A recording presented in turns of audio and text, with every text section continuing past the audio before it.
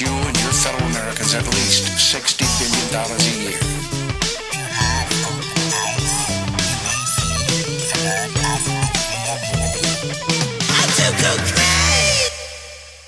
Yo, yo, yo, yo, yo, yo, yo, yo, yo, yo. What up? Wow. What up, fellas? Welcome to Drinking Out of Micah's Cups podcast. face, dude. Micah's face is just fucked up, dude. Why? Are you fucking calling me out for having weird facial features? With Yeah, this? dude, that's messed Yeah. up. That's exactly what I'm doing. I'm fucking. You know, this is judging an hard. audio podcast, so like, how is the audience gonna relate to what you're saying right now? Well, all they have to Yo. do is think about that picture that we have and just imagine Micah without a beard. Oh, true. Yeah. Yeah. Micah's You look face just off-putting. just like looking at the camera, Yeah. just Uh-huh. just like that. Yeah. All right. Well, Yeah, what's up? Hey, my name's Raven. I am the guy that's going to be talking, and I'm followed by two other guys. this one guy, we talked about him. He's got no beard. Name's Micah. What's up? He's got no beard but tons of asshole hair. No. Big Shout foot. out, Damn, you're just shout really out to my diving boy into this. Micah.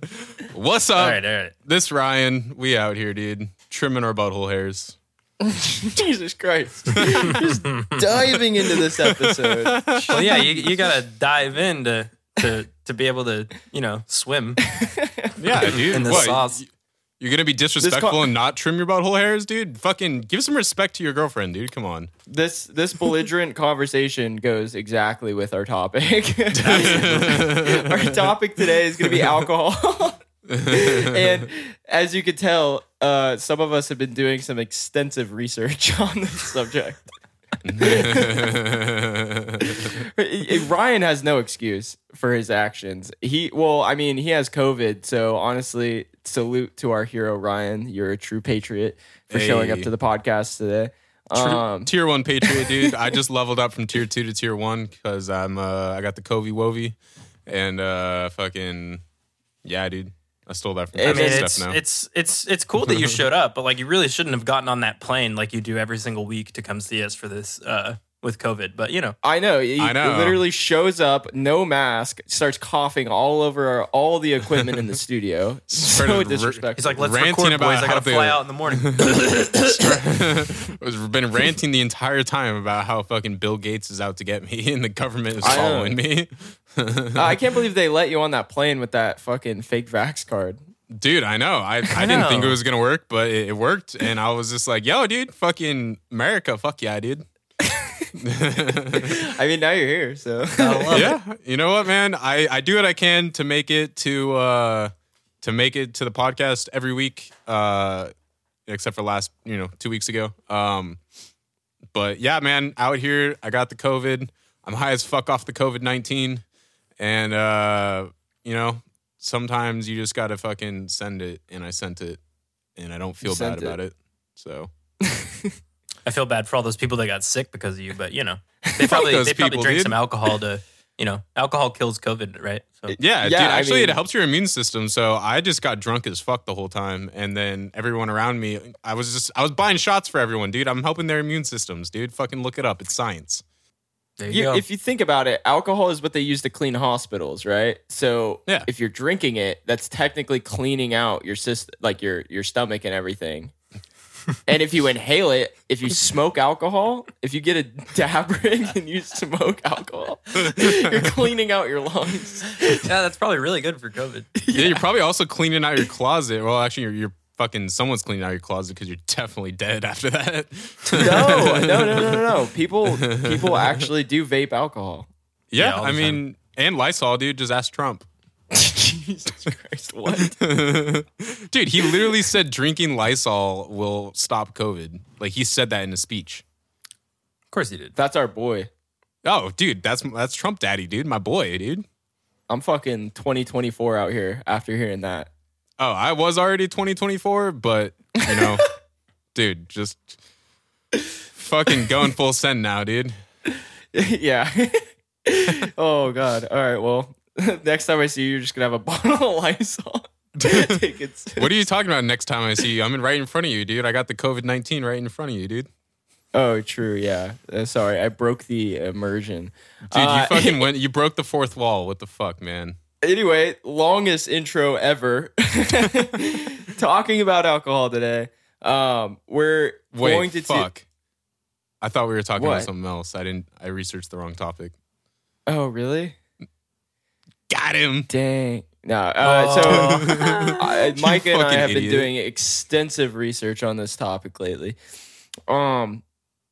So what we're going to be talking about ranges anywhere. Everybody knows this, but it's anywhere from vodka to sake to beer to absinthe to rum, like anything, alcohol, the stuff you consume. We're not talking about anything like methanol or just ethanol alcohol. The stuff you drink is what we're talking about, because there's tons of different alcohols. Actually, no, there's not tons. There's like, what, maybe 4 or 5? Oh, no. I mean, yeah, there was literally tons Oh, I thought and there was- tons, oh. hundreds of alcohols, because really all Oh, I thought it alcohol was- refers to is a specific chemical group. Yeah. It's a OH.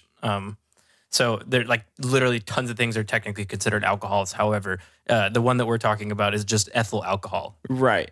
So Ethanol. yeah, slang terms you do know. This episode is going to be a lot of maybe not stuff that you know directly, especially probably not the science. The science is going to blow your mind and probably scare you a little bit, but Good.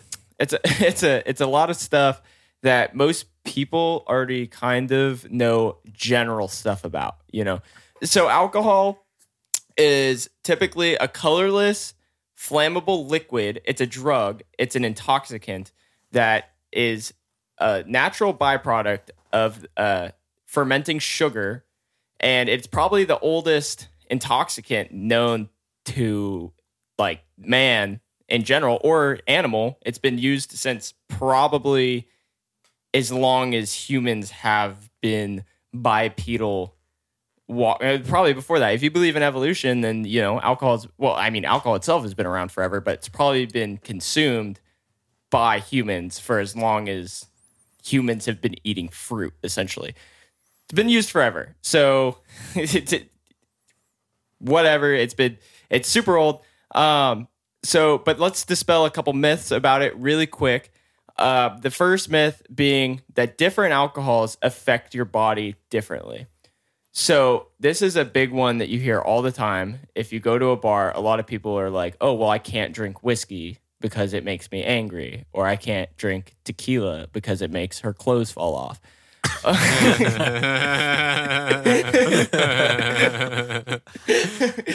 Which is true and it isn't true.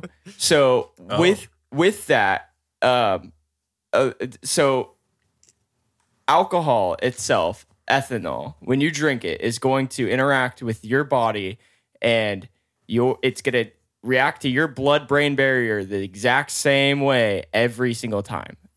Depending on what that alcohol is made out of, what it was maybe fermented with. Like some people can't have certain beers because maybe they are celiac and it has wheat, so they'll have to get gluten-free beer. So there's instances like that where maybe the quote-unquote alcohol you're drinking affects you differently. But when it comes to different alcohols reacting with your body different, isn't true, because alcohol is alcohol at the end of the day. Myth number 2 is that sugary drinks are what give you a hangover. This is a huge misconception, because alcohol is what gives you a hangover, because it's a diuretic. And a diuretic meaning it limits your body's intake of water. So when you're drinking alcohol, you're no matter how much water you drink, Retention of water. by the Retention way. of water, Yeah. sorry. Like diuretics just make you pee more, essentially. Yeah, so you're drinking more water, it's going to help. But at the end of the day, what a hangover is you're incredibly dehydrated. And I'm sure sugar takes some effect with making it worse, but it's not what gives you a hangover. Myth number 3 is that alcohol warms your body. You hear this one a lot. People go up Ryan, you have a lot of experience with this. People go up snowmobiling. A lot of times they'll bring a little flask, like a little nip of whiskey. A You know, little to warm- flask. yeah, We'll go with that. Yeah, sure. All right, a little flask. yeah. No, Little flask. people will say like, "Oh yeah, I need this little nip of whiskey to warm up." Micah, you want to talk about why that's a myth? Yeah, sure. So when you ingest alcohol, I think most people who have drank like a liquor of some kind at least once in their life would say that feeling that you have when the alcohol goes down your throat and whatnot, it kind of seems to warm you up. It almost has like a bit of a spicy kind of not so pleasant effect in your mouth and in your throat. However, once alcohol gets into the stomach, excuse me, the body will always stay at 98 degrees, right? And if you have a sickness of some kind, then maybe you're up to 100, 103, whatever. Like Ryan right now, I mean, he's just fucking sweating balls in here.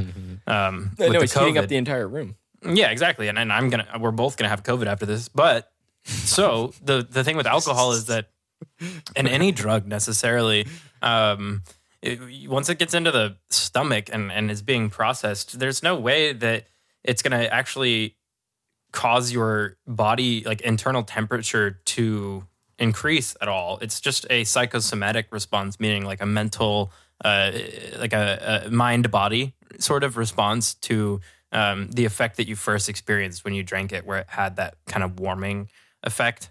And again, as we've talked about, I think in previous episodes, is like placebo is one hell of a drug, right? So if someone tells you that alcohol will warm you up, then you live your life thinking that it does. So yeah, I mean, the homeless guy on the side of the street, my mom used to say that she felt okay giving them money because if she could help them get warm, say they wanted to buy a fifth of whiskey or something, then she was cool with it. And I grew up thinking that like, oh, alcohol makes you like, it like warms your body up or whatever. And no, actually what alcohol, I'll get into this a little bit more later because it's a long-winded conversation when it comes down to the pharmacology of alcohol. But one of the biggest things with it is that alcohol does dampen most of our typical autonomic bodily responses, meaning like the things that we just don't think of, but we do. So like breathing, right? And our gag reflex. That's not something we think of having to do. We just do it. And so alcohol interferes with a lot of these processes. And again, I'll talk about it a lot more later, especially all the negative effects that come from that. But essentially, yes, it just kind of dysregulates the body a little bit. And it's very possible that certain people, like a lot of this comes down to, any drug we talk about comes down to the genetics of the person who's ingesting it, right? Like it's one drug isn't going to affect the same, like people the same way, right? Right. And alcohol is a good example of that because most people would say that it affects them pretty similarly. Like we all could agree on what drunk feels like. But when it comes down to the really like nuanced things like temperature regulation in the body, it is possible that, yeah, certain people out there process alcohol in a way that their body ends up inducing like a fever response. You know what I mean? So their temperature may go up, but that is not at all what alcohol does to mammalian nervous systems. So like if you give alcohol to a bunch of mice or rats or humans in a study, that you're not going to see a significant result showing that it does this body warming thing. So yeah. Right. And there's some people that can take like one drink of alcohol and feel like they go into an instant hangover. Like alcohol feels different for everybody. And with that, another myth being that alcohol affects born males and born females the same. And this is not true. It affects the born male and born female body differently. And Micah, if you can explain that a little bit, that would be awesome.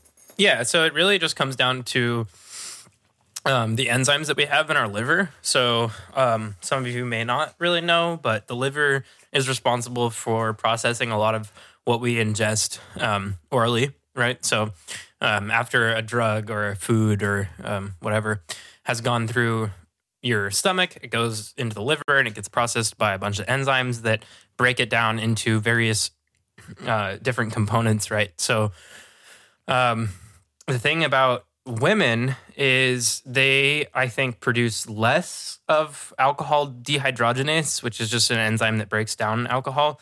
And so like in a sense, what happens is when it comes down to volume, right? A woman born female, right, is likely going to have less of an ability to process alcohol at the same rate as a male born male because of an enzyme in their body that processes it. So really, like, it really, a lot of it comes down to volume, and that's why you'll see a lot of recommended, like how much alcohol is okay for me to drink.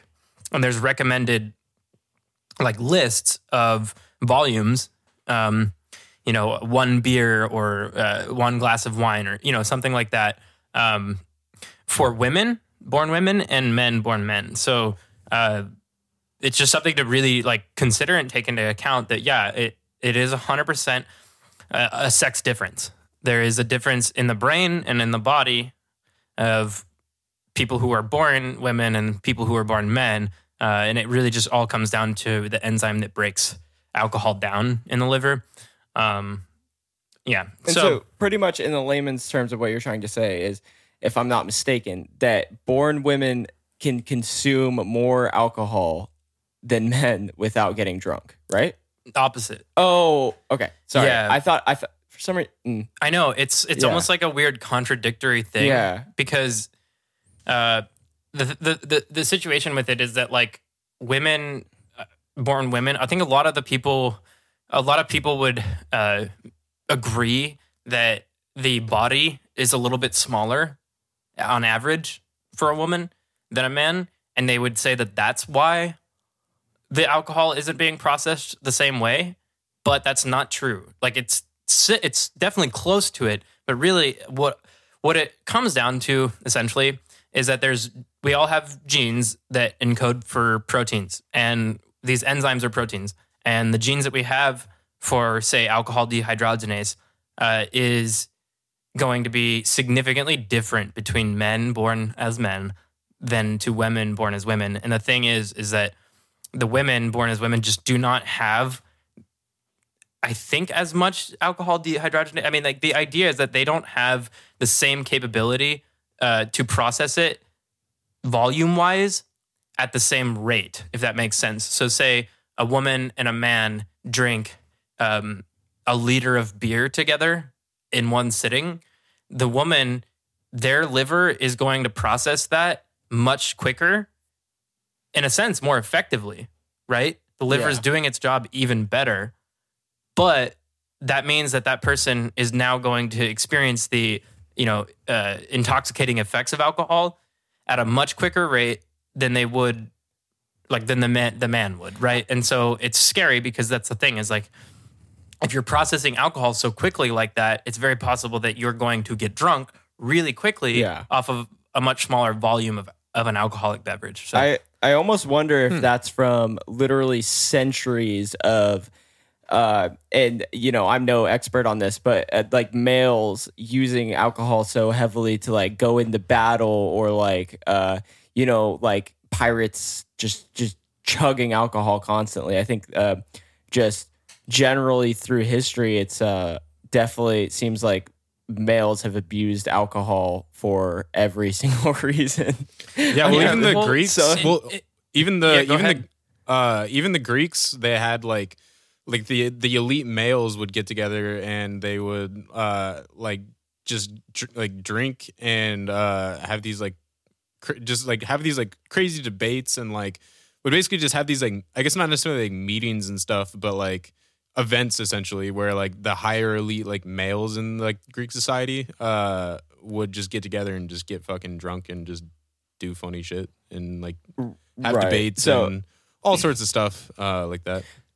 So I would almost be willing to speculate that it's from thousands of years of what seems like males almost abusing alcohol more, that caused their bodies to essentially develop a way of not retaining as much alcohol and not metabolizing as much into your system and just kind of pissing it out, you know? I mean, that makes sense. As like a safeguard almost, it seems like. Yeah, I mean, that's a good point. I haven't really thought about that before. It's a really good point, though. I mean, it makes sense. Like, think about like other animals, like the birds that develop longer noses to get further into the flowers in their area. It's a very weird way to compare the male's liver to defend from something you're putting into your own body. Yeah, I mean, they're pretty similar, though. You know, I'd say those are pretty similar things. I relate myself to a bird quite often. Actually, I was just telling the homies the other day how I really resemble to a blue jay. Honestly, Interesting. I don't see the resemblance, but well, go with it. All right, Micah, I put out think your wingspan. I Let me see that I wingspan. personally think I look like a blue jay out of all birds. What kind of bird do you think I look like?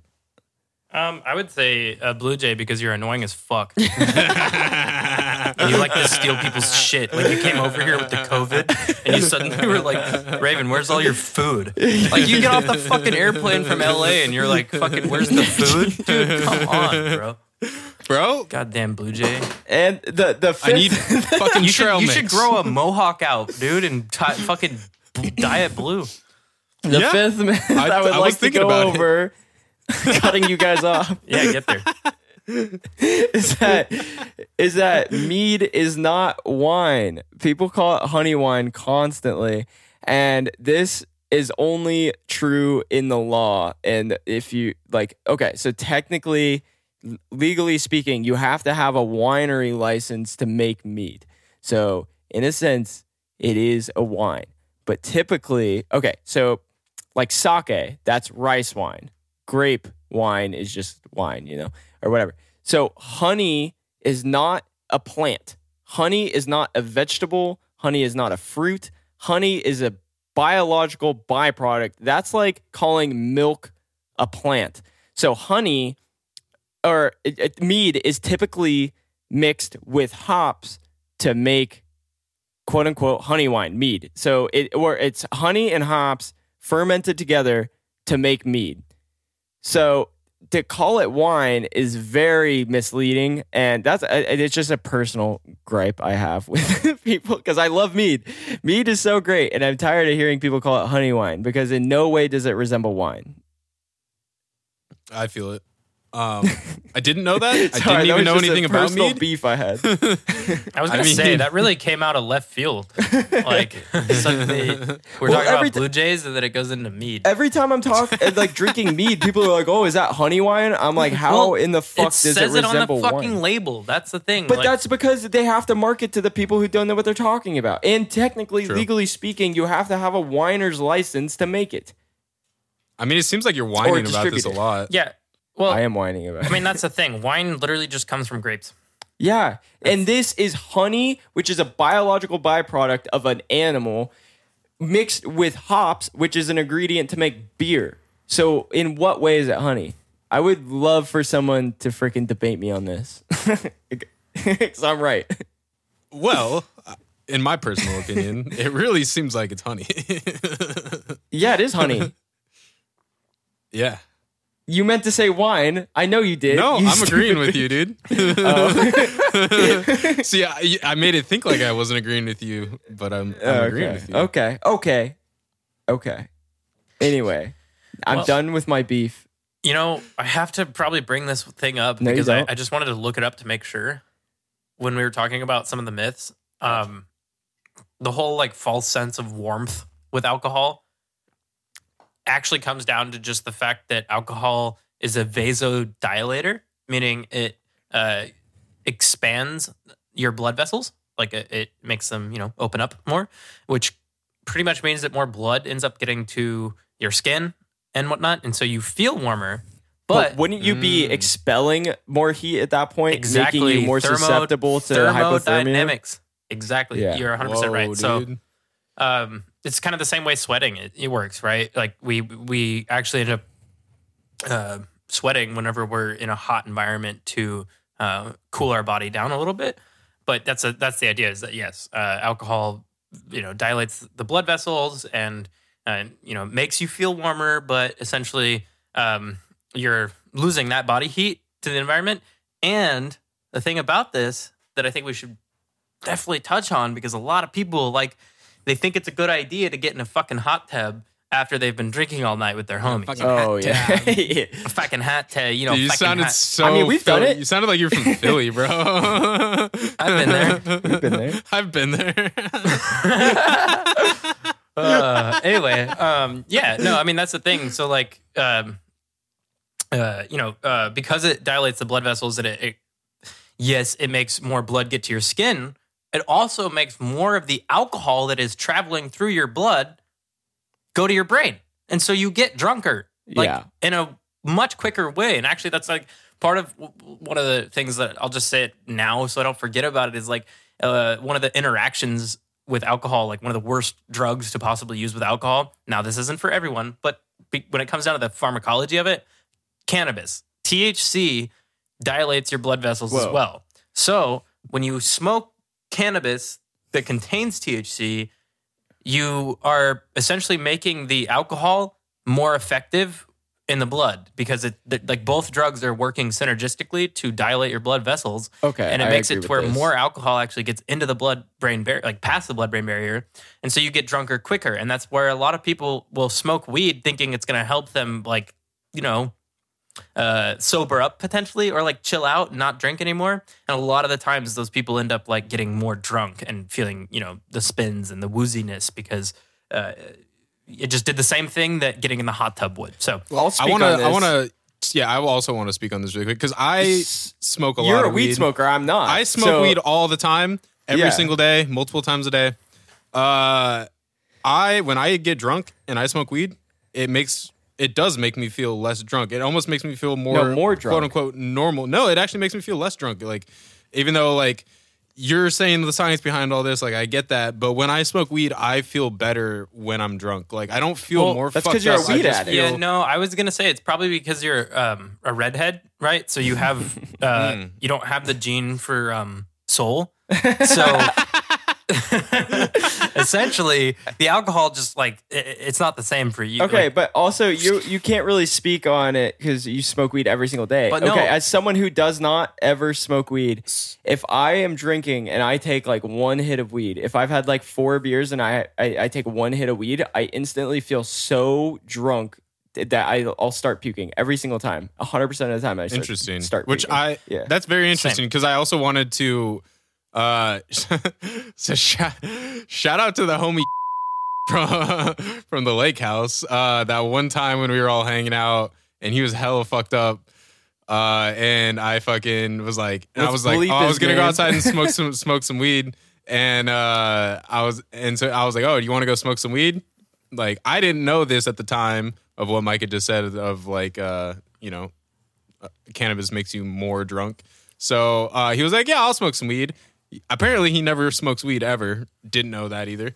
He takes tincture sometimes. Yeah, I mean, anyways, so Yeah. we fucking smoked some weed. I think it was me, him, and Micah outside smoking weed. And then all of a sudden, he takes 2 hits and and I was like, you want to hit this again? He's like, no, I'm good. And then almost immediately goes inside, and I was like, that was weird, and didn't think anything of it.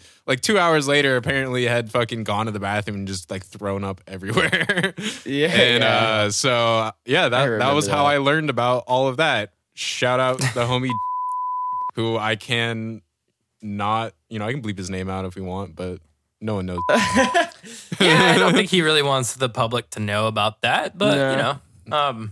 yeah, I remember that. That was a funny situation. Yeah. It's the same Alright, thing I'll with my bleep his name mom. out. My mom loves weed, so do I. But my mom is one of those people that can drink 6 pints of stout, Damn. What a stoutly and, lady. yeah, she's crazy. But as soon as she smokes some fucking weed, I have spent so many goddamn days. Sorry, this makes my mom sound really bad. Listening to my mom just fucking praying to that porcelain god for 4 hours straight. Oh no. Rip. Yeah. Rip. Anyway, Very interesting. Yeah, it's funny because that whole thing only happened like, what was it? That was like last Christmas, right? Or when was that? Yeah, it was like a year ago. Liberty or something. weekend, maybe. Yeah. I don't remember when that was, but yeah, I only recently found out about the whole cannabis thing and alcohol. I didn't know that was a thing until experiencing it out in the wild. Guys, I think we need to move on. We do, but like one of the things I'll mention, because we already have another episode that kind of brought this up, was like, when it comes down to the types of drugs that people ingest once they've been drinking, I'd say the most common ones are cannabis, nicotine, and cocaine. Right? And you said most dangerous being weed. I would say the most dangerous is probably like benzodiazepines. Oh, I didn't mean to say most dangerous. My bad. Oh, yeah. Cut that. So like truly, no, there is, there are drugs that are way farther, like way more dangerous. I would say benzos are probably one of the most dangerous drugs you can do with alcohol. Yeah, absolutely. Yeah. And I'll talk about a little bit of like why that is in my portion. But I mean, like I just want to kind of lay it out. Like if you're at like a bar and somebody offers you, weed, and you're not really someone who smokes weed very often, like Raven, then you should probably just say no to that. I would suggest it. Like Puke City. Yeah. And the worst Fucking kind of puking too, because then you're just like stoned, so you're kind of awake and like, and like wanting to like relax, but then you're also nauseous and puking. Yeah, exactly. Pussies. And the only drug that I would say does kind of sober you up, Cocaine. the way that people think, weed might sober them up, like Ryan, but he's different, doesn't have a soul. So, You know what, man? Fuck you, dude. I love you. I'm sorry. Ryan, put your shirt back on. Yeah, dude, stop. Dude, I'm trying to spread the fucking COVID, spreading dude. Yeah. All right. Trying to get y'all high. That's like all I really wanted to kind of say was more like a harm reduction, like cautionary piece is just like if you are someone who's kind of new to alcohol and cannabis, I would suggest not mixing the two after you've been drinking a lot.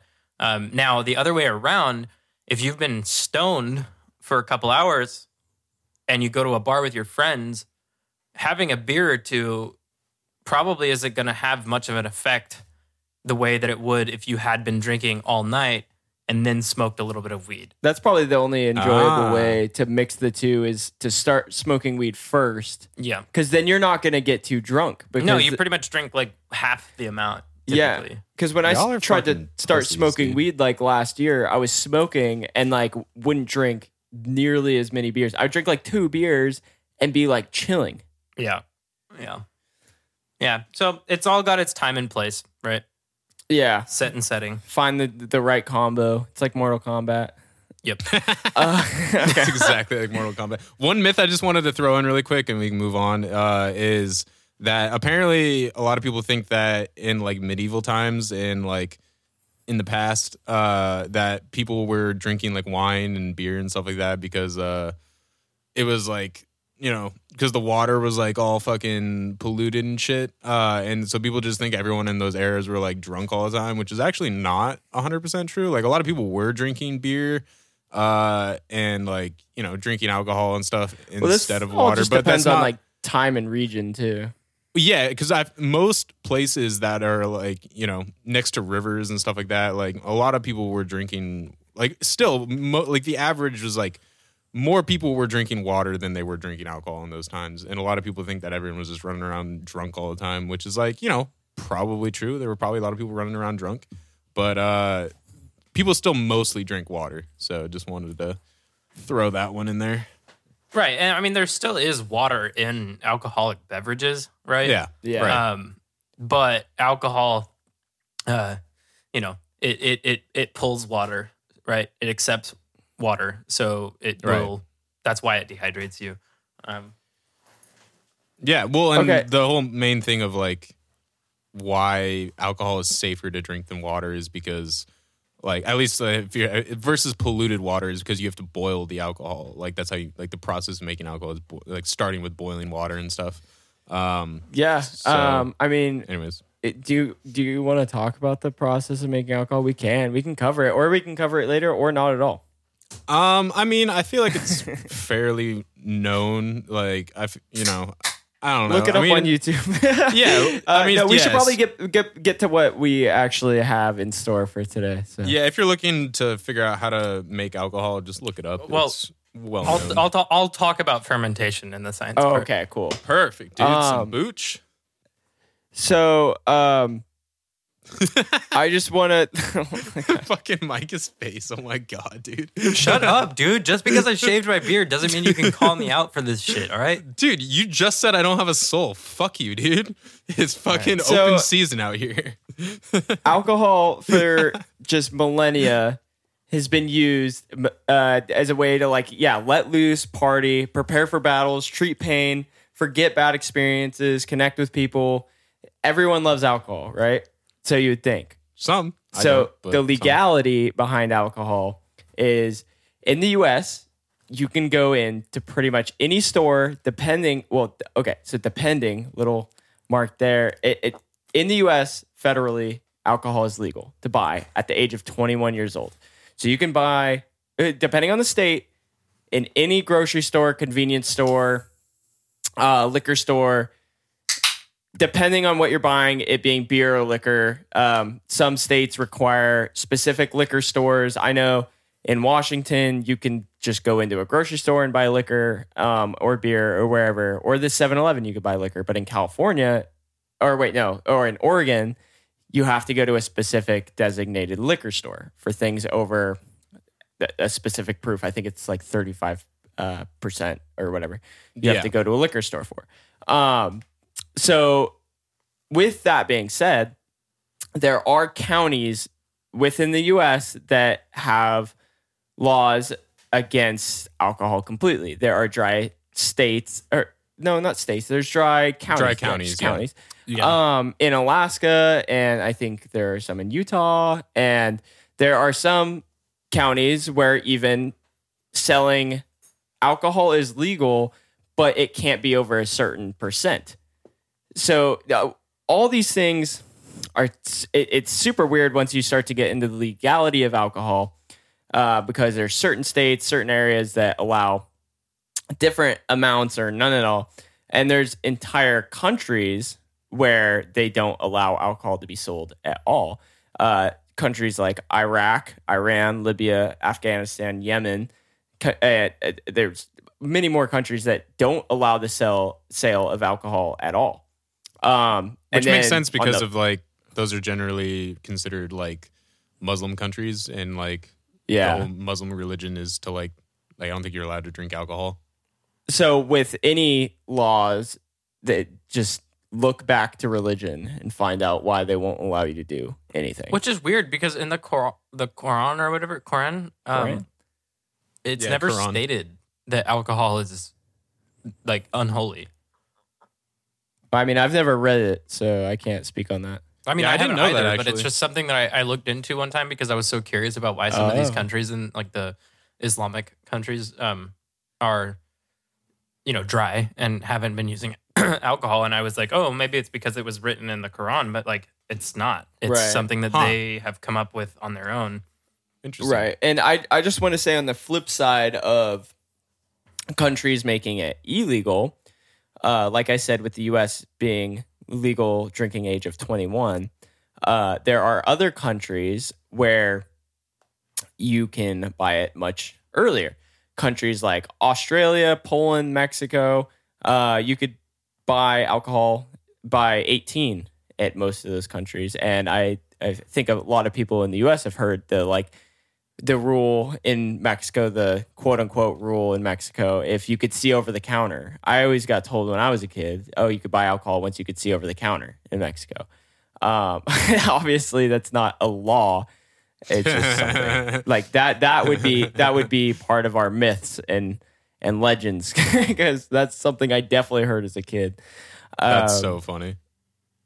And I did find some other countries or one other country that you could buy it as early as 16. So, the ages really range country to country of how old you have to be to buy alcohol. But typically, for most of the world, it is a legal intoxicant that you can buy and enjoy or get addicted to or do whatever you want to do.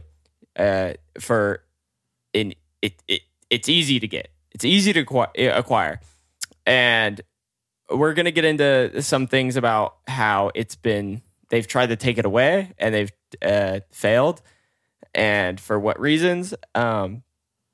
But with that, we should kind of talk about where alcohol came from.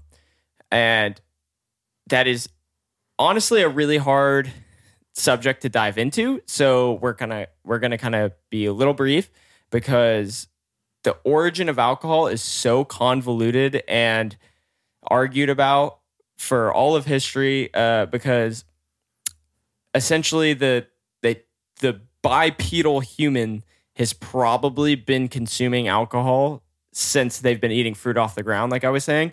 So to say there's a date, an origin, a year where humans discovered alcohol would just be false. And we can't even speculate on when that would be, because it's out of our expertise to try to figure that out. Yeah. So, I mean, it is hard to decide or to date exactly when alcohol was around, like what you were saying, Raven, with, humans. Like the first consumptions. Yeah. Yeah, the first consumptions. But they actually did recently find, based off of cave paintings, pottery, or it was some yeah. pottery or something in China that dates back to 7,000 to 6,600 BCE, before in Common China Era. and Georgia. Well, Georgia, Guinness Book of World Records actually is the one that confirmed that wine production dates back to 6,000 BC in Georgia, but they think that China started as early as 7,000 BC. Well, yeah, and that's exactly what I was just saying. It dates from 7,000 to 6,600 BCE, around the Yellow River Valley in China. They found, can't remember if it was like pots, or they found evidence basically of early alcoholic beverages, which they think was a mixed fermented drink of rice, honey, and hawthorn fruit and or grape. So it wasn't from the pottery. I know what study you're talking about. So the National Academy of Science confirmed that they had a chemical analysis from that area that, yeah, like you said, contained fermented grapes, hawthorn berries, and rice. So they believe that was an alcohol that they were producing in China around 7,000 BC. So, but up until then, I think that study came out in like 2010. So yeah, recently. I think that study came out in 2021, actually.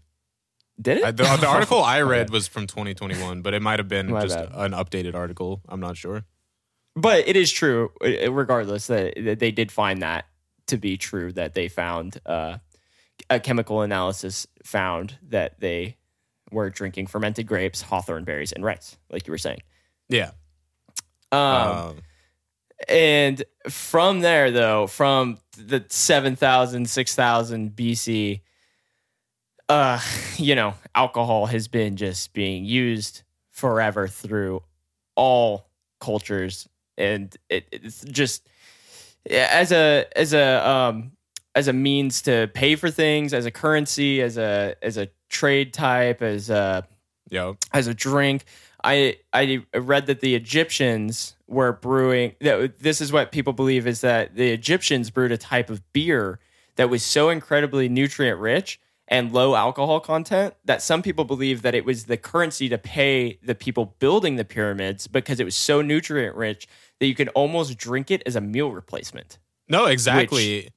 And it's funny. Sorry, I didn't mean to interrupt you, but no, you're good.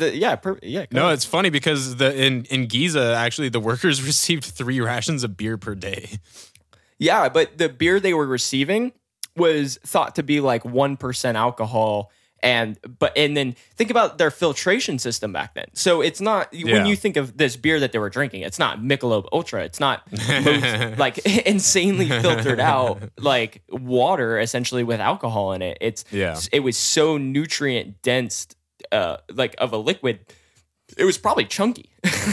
That's very interesting, and that actually makes sense, because I also read that the ancient Egyptians, they considered beer to be the drink of the gods. So I'm curious if that's the same. It's probably the same beer that you're talking about, where they, it's so nutrient rich. They're just like, dude, the gods sent this to us to build the pyramids. Like, right?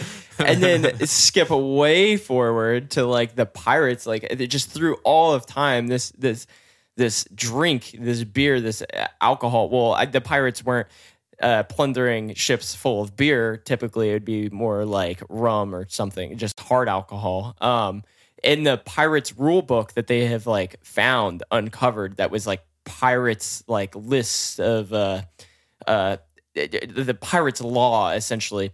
They found that the pirates had plundered ships specifically that carried alcohol a lot of the times, and always had a huge hoard of alcohol on every single ship. And and then a pirate ship was they had a captain, but it was very like democratic, to where everyone got a say in everything, kind of thing. But the captain had the overall say. But when it came to the booze, they all had free access to it as long as it was on the ship. There was no telling someone you can't have a drink. It was all up for grabs all the time. And they had a rule that everyone had to pretty much go to bed at the same time. Everyone was allowed to drink as late as you wanted, but everyone had to go to bed and be quiet at a certain time. But if you wanted to stay up and drink, you had to stay up and drink up on the top deck where no one could hear you. And you had to, like, if you want to keep drinking, go upstairs and shut the fuck up and keip drinking, kind of thing. Like, hell yeah. Like, it's weird how entire cultures and normalities through history have been bent around the consumption of alcohol forever. Oh, for sure. Like, yeah. It's insane. Oh, totally. Dude, it's so fucking interesting to think about just how much of an influence alcohol has had on so many different cultures. Just humanity as a whole. Dude, yeah, which is a lot of the stuff I'm going to talk about, which we'll get to eventually. Yeah. But yeah, dude, just so interesting about all that. One of the things I did want to throw in there that, because you started talking about pirates and stuff, I wanted to back up a little bit when we were talking about the history. Which is like talking about how like when distillation became a thing, like with distilled alcohol and stuff. So I guess by 800 BCE, the Chinese were distilling a beverage from rice beer, and that's like the first generally known origins of like distillation of alcohol. Sake. Yeah, and then the Arabs were also distilling a beverage from wine, which is also interesting, and which leads me to the next thing of Irish whiskey, which they learned from these Arabic countries because they were distilling perfume, and so there's discrepancies because some articles say that the Irish found this from Southern Europe, but others say they found it from Arabic countries. But regardless of who they learned it from, they've learned about distilling from perfumes, and then on the boat on the way back to Ireland, they were like, "Oh, let's fucking dial this shit in," and learned how to make whiskey, essentially, which first dated back to 1405.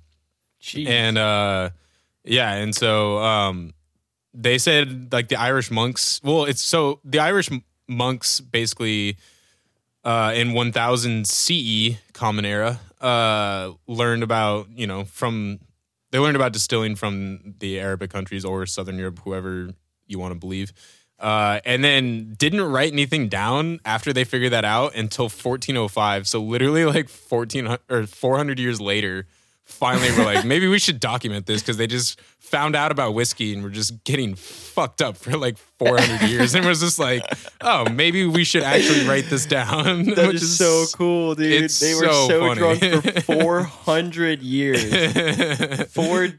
Five, what that would be like 5 generations, right? Fucking just getting hammered. Yeah. Yeah. I mean, maybe even more than 5 generations because... I mean, you think about the average lifespan. What's a generation, like 80 years or something? Well, no. I mean, you think about the average lifespan of those eras, like that's like that time, 30 or 40 years. So, like, I would say like 10 generations, especially if probably. They just figured out whiskey, and I'm sure Micah might talk a little bit about the mishaps with distilling and things that still happen to this day. It's not it is a perfect science. It's easy, but there's mess ups that are deadly. So. Yeah, like moonshine. Yeah. Exactly. Yeah. But if we want to just like skip to kind of modern times, like the most significant thing that's happened kind of in modern times was in 1920, the United States tried to ban, well, they didn't try, they succeeded in banning the production, importation, transportation, and sale of alcohol. This was known as Prohibition. They banned alcohol in the hopes of cutting down on crime, and this backfired hugely and was possibly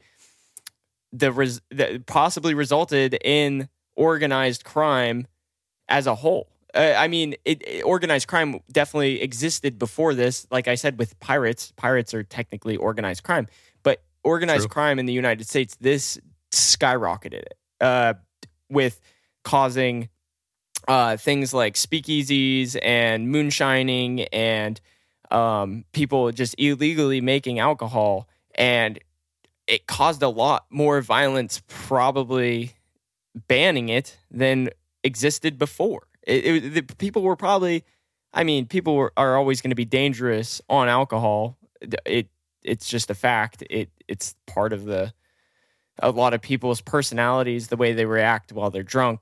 A lot of people get violent, but I think a lot more people get violent when you take away something that they want. Which literally led to the fucking the reason why they brought prohibition back is because of the fucking I can't remember what it's called. It was like the whiskey something, but basically people were fucking like rioting because they couldn't drink, and they were like, all right, fine, like have it back, Jesus Christ. I mean, dude, it's like, okay, so this is the one thing that they try to say wasn't due to religion. They didn't try to say that they took this away because of religion. They tried to say they took alcohol away because of crime and violence. But it's, I don't know. It's just, I would be pissed if the government took a natural byproduct away from me. It's kind of like how they are now just giving us mushrooms. It's like, okay, why couldn't I pick that up off the ground before and eat it? That's Or like cannabis. not cool. It's like if this fruit is sitting here on the floor and rotting essentially, and I pick it up and eat it and I get drunk, why is that not allowed? That's like, why are you going to tell me what I can and cannot do when it comes to natural byproducts? Like it's nature. Why can I not drink alcohol? Alcohol is natural. I agree with you, dude. It's the same thing with Yeah. cannabis, mushrooms, opium, fucking anything. I agree. I think Anything that grows naturally, you should be able to indulge freely. and even stuff that's not. But that's just my anti-government views. I don't think the government should have any say on what we put in our bodies whatsoever. No, not until they fucking stop letting school shootings happen. Or fucking, I mean, look, they're gonna what? They're gonna change Roe versus Wade, but yet they won't fucking change the drug laws that we've talked about, like Schedule I psychedelics. Yeah, Yeah. a 70-year-old white dude is gonna tell some chick who got raped that she can't have an abortion, but no. But they can say that we can't take psychedelics that grow out of the earth. Yeah. This is it's a whole people over conversation. the age of 45 shouldn't be allowed in government at all. Yeah, it doesn't even come I down completely to age. agree. I mean, dude, I Honestly. think it definitely does come down to age. I think by the time you get retirement age, you should no longer be allowed to be in politics because No, okay, yeah, I agree on that. And I think that our Supreme Court justices being tenured is just 100% the worst thing we could have ever done. yeah. Because they have views from fucking 100 years ago. They're old as shit. And they are Yeah. demented. Yeah, and they're demented. Yeah. And they Look think at our president. and the older you get, you think the younger generation is stupid and they're heathens and Yeah. everything they're doing is wrong. So it's like, okay, they're just looking down upon progress, essentially. Yeah. Well, and they just don't have the same mindset as younger generations, dude. They were born, a lot of the politicians that are still in politics were born in like the fucking 40s and shit. Like the ideologies back then were so different than how it is today that they're just completely out of touch. And the fact that they're making the laws for current times is insane. So, You can look up videos of our current president back in the day saying the N-word and saying that they shouldn't allow any more in the Supreme Court. And it's like, and nowadays he had to apologize, but it's like, you think his fucking views have changed? No, he's a racist bigot. Why is he allowed to be our president? I agree. Yeah. Anyway, fucking Back to prohibition. quick anti-USA tirade, real quick. It's I mean, all good. what is? It's not a drinking out of cups podcast episode unless we're fucking talking Yelling about anti-authoritarian. yeah. And anti-authoritarian. You're right. So back to prohibition. What you were saying, Raven? Yeah. I mean, is you wanted to talk about Al Capone, right? Yeah, I mean a little bit. I just generally wanted to talk about general prohibition. I didn't know if you had anything else to speak about with any of that. No. but- Well, I'll just say that it lasted from 1920 to 1933. So that was 13 years of probably hell. Could you imagine right now if they took away something that we had all been completely used to for 13 years? I don't think it would fly that way nowadays. Like, I think people would riot super hard. I think people definitely were more patriotic and trusted their government back then. I think nowadays it would just be a civil war if they took away alcohol today. No one would go to work. The buses wouldn't run. Nothing would get done. Dude, it would be riots in the street. It would be fucked. 13 years. That's so long to get your essentially human rights taken away. And I'm not saying that alcohol is great and that it should be the human right to drink it. But what I'm saying is that it's a naturally occurring substance. Why is the government allowed to tell you cannot ingest it? That shouldn't be a thing. That's wrong. It's wrong in every way. Exactly. I completely agree with you. Yeah, the whole prohibition thing was super fucked up, and clearly they learned. I don't know if they learned a lesson, or if it was just the riots and the violence that just the government doesn't learn lessons. No, I mean clearly because cannabis is still illegal in most states. Like now, Federally. I think. Yeah, well, I think it's federally illegal, and most states are still completely illegal. Like, I think we just hit 19 states that are now recreationally legal for cannabis. Which is Yikes. honestly more. You can't say more natural because they're both just as natural, but it's literally a fucking plant. The other one's a chemical reaction, essentially. Yeah. This is a fucking plant that's still illegal. Anyway, we're not talking about weed. Yeah. Anyways, all right. So prohibition, fucking you mentioned it. January 17th, 1920 to December 5th, 1933. Yeah, one of the things I just wanted to talk about was like the speakeasy whole, culture in the Prohibition era and how it kind of birthed in some people's opinions, birthed the, of basically modern jazz and stuff like that. So in these speakeasies, basically the choice of music and at the time, which was starting to get popular, was jazz, but especially in speakeasies, was black jazz musicians, and which is very strange because a lot of the people, a lot of these clubs and stuff were very segregated and stuff. So a lot of times it would be black musicians playing for strictly an only white crowd. But eventually that kind of brought cultures together, I'd say, in a little bit, because eventually, clubs started allowing what they would call, I think they called it like tan crowds or something like that, where it would be a mixture of, terrible. But it was a mixture of white and, black crowds together, which was really the first time that's like, became a thing because, back then it was so segregated, which is obviously fucked up and terrible. But so if it wasn't for Prohibition, things might not have progressed so quickly into the desegregation of things. Interesting. So you're saying Prohibition had a silver lining? Yeah, I mean, I would say it had an effect. Yeah. So a couple of the people that became, very prominent in this era of musicians was Louis Armstrong, King Oliver, and Duke Ellington, which I'm sure some people know, some people may not, but generally household names. And so Louis Armstrong and King Oliver moved to Chicago in 1922 from New Orleans and became huge recording artists during the time and would be booked in some of the biggest clubs during the time of the Prohibition era of, these speakeasies. And I guess I should explain what a speakeasy generally is. It was, places for people to go during the Prohibition era to, drink alcohol and listen to music. Yeah, illegally drink alcohol and listen to music and dance or whatever. So they became very prominent in these areas of just playing clubs all the time. And then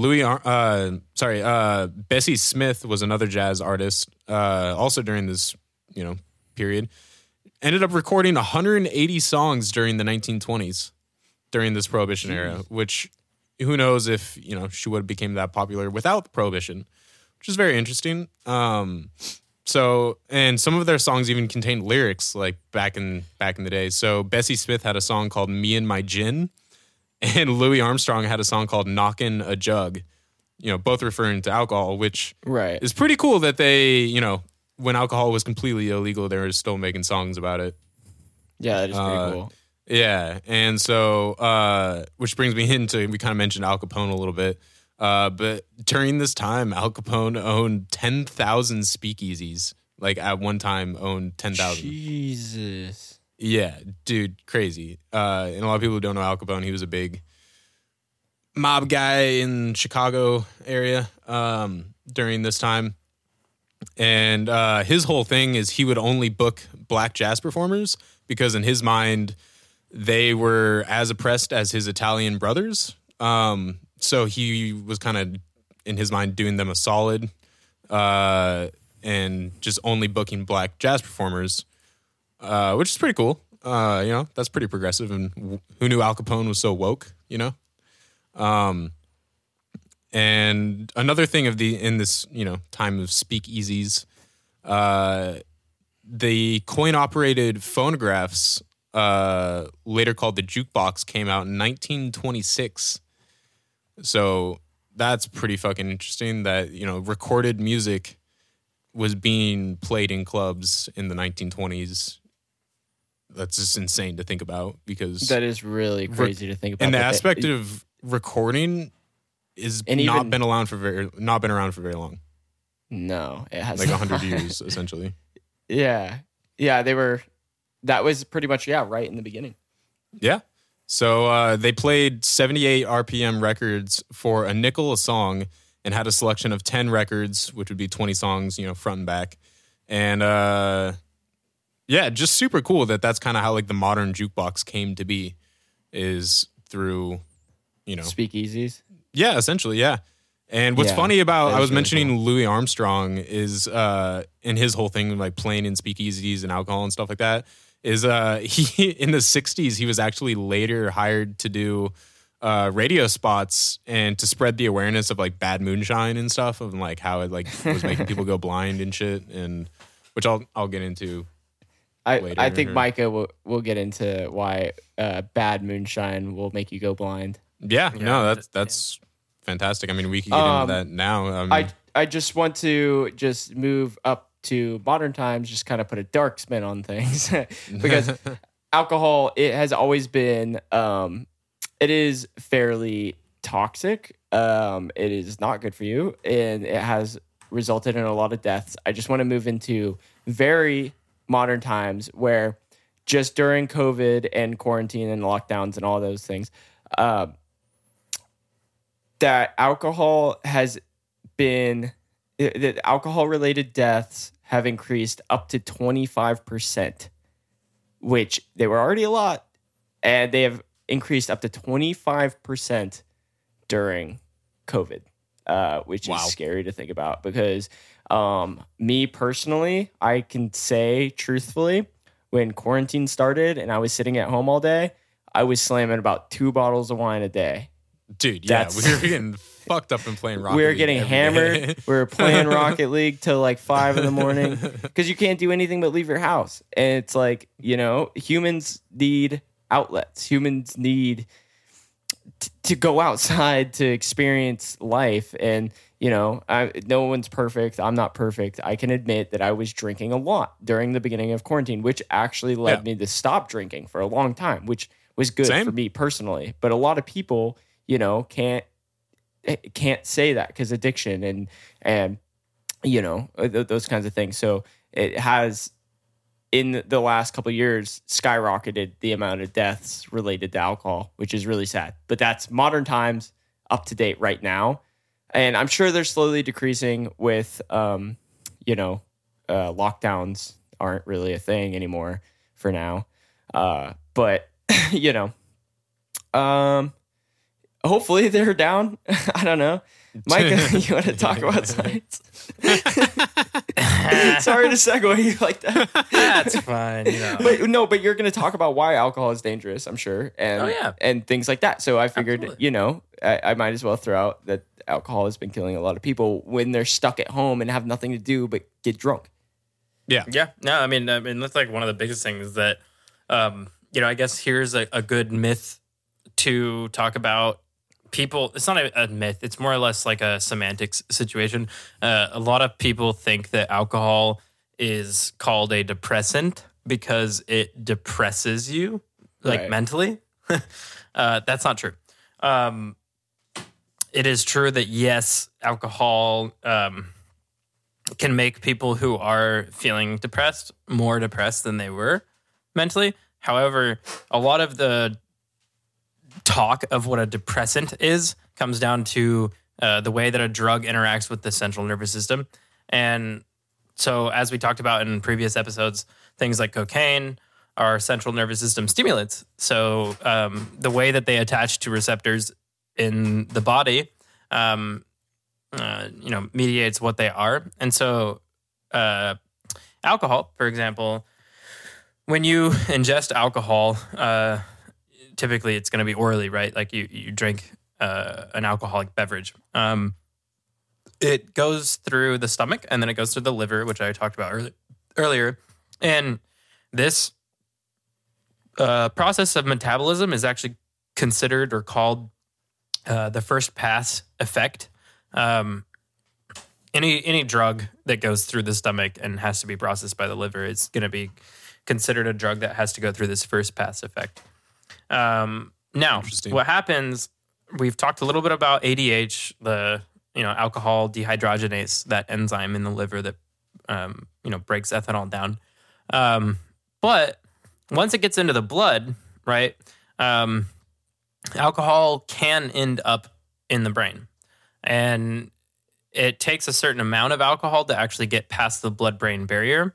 And one of the things that I always kind of tell people that aren't, sciencey potentially about alcohol that's interesting is that once alcohol passes the blood-brain barrier, it actually is starting to do damage to the brain. And you can know when it's gotten to that point because that is when things like slurring your words and coordination start to decrease or get worse, right? So like for example, the parts of the brain that are regulating motor function, right? Moving and walking and whatnot. Those do get affected by alcohol once alcohol gets to a certain concentration in the blood. Can we talk about, I want to interrupt just because this goes along with what you're saying with it starts damaging the brain and causing slurred speech and things like that. But a huge myth is that alcohol kills brain cells, which there is actually no hard evidence promoting that alcohol kills brain cells. Really? Yeah. Where'd you find that? All over the internet when I was researching. Interesting. Yeah. Yeah, because that's not true at all. What? I love this. This is like the first time we've had this type of debate. Really? Because so what I found is that it can accelerate things like dementia, and it is a neurotoxin. Yeah, but what's dementia? I don't know. I'm not a scientist. You're the scientist. So that's what I'm... No, but from what I've read, doing my research is that alcohol does not kill brain cells exactly. Like that is like, it's a partial truth that it does damage your brain, but it does not kill brain cells. Okay, so the thing about Correct me, please. no, it's fine because I'm actually curious. Because if the internet's lying to me, I'd love to know that. Because the internet does lie. You know that. We all know Where'd you that. fucking The internet read that? is CNN internet's- news? no. There's so many different websites. So many different sources have told me that. So Yeah. please correct me if I'm wrong. But again, this is the same kind of thing, right? That like there's a lot of sources that you can find on the internet that like literally like what is it, Medline or like what's the thing that everyone fucking WebMD. WebMD, yeah.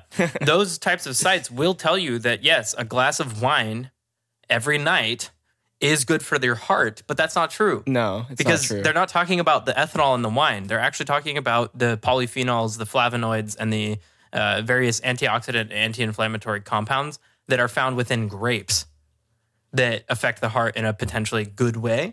However, when it comes to alcohol, yeah, ethanol. Let's just go back to what dementia is, right? Well, could I just read Please. the thing I have?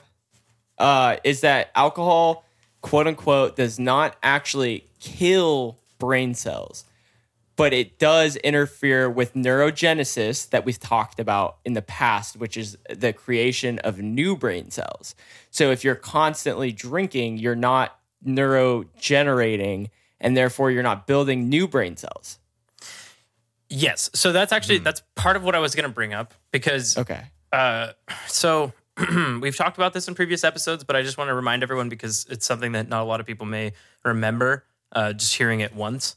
But this talk of neurogenesis and synaptogenesis comes down to what Raven was mentioning. Neurogenesis is the generation of new neurons, and synaptogenesis is the generation of new synapses, which are those spaces in between neurons that allow for two neurons to communicate to each other. To essentially, provide the body all the functions that it's supposed to do. So, with that, there is evidence to show that, yeah, alcohol does not actually destroy neurons that were already there. It makes it to where, I think a good example to bring up is blackouts, right? So ethanol-induced blackouts, memory impairments, are seen when there's too much concentration of alcohol in the blood, right? And what happens is that the individual is not able to process their short-term memory into long-term memory in the hippocampus. And essentially what that is, like if you were going to process that memory, there's a little bit of synaptogenesis going on between your neurons. Like there's new connections being made every time that you learn something new and remember it.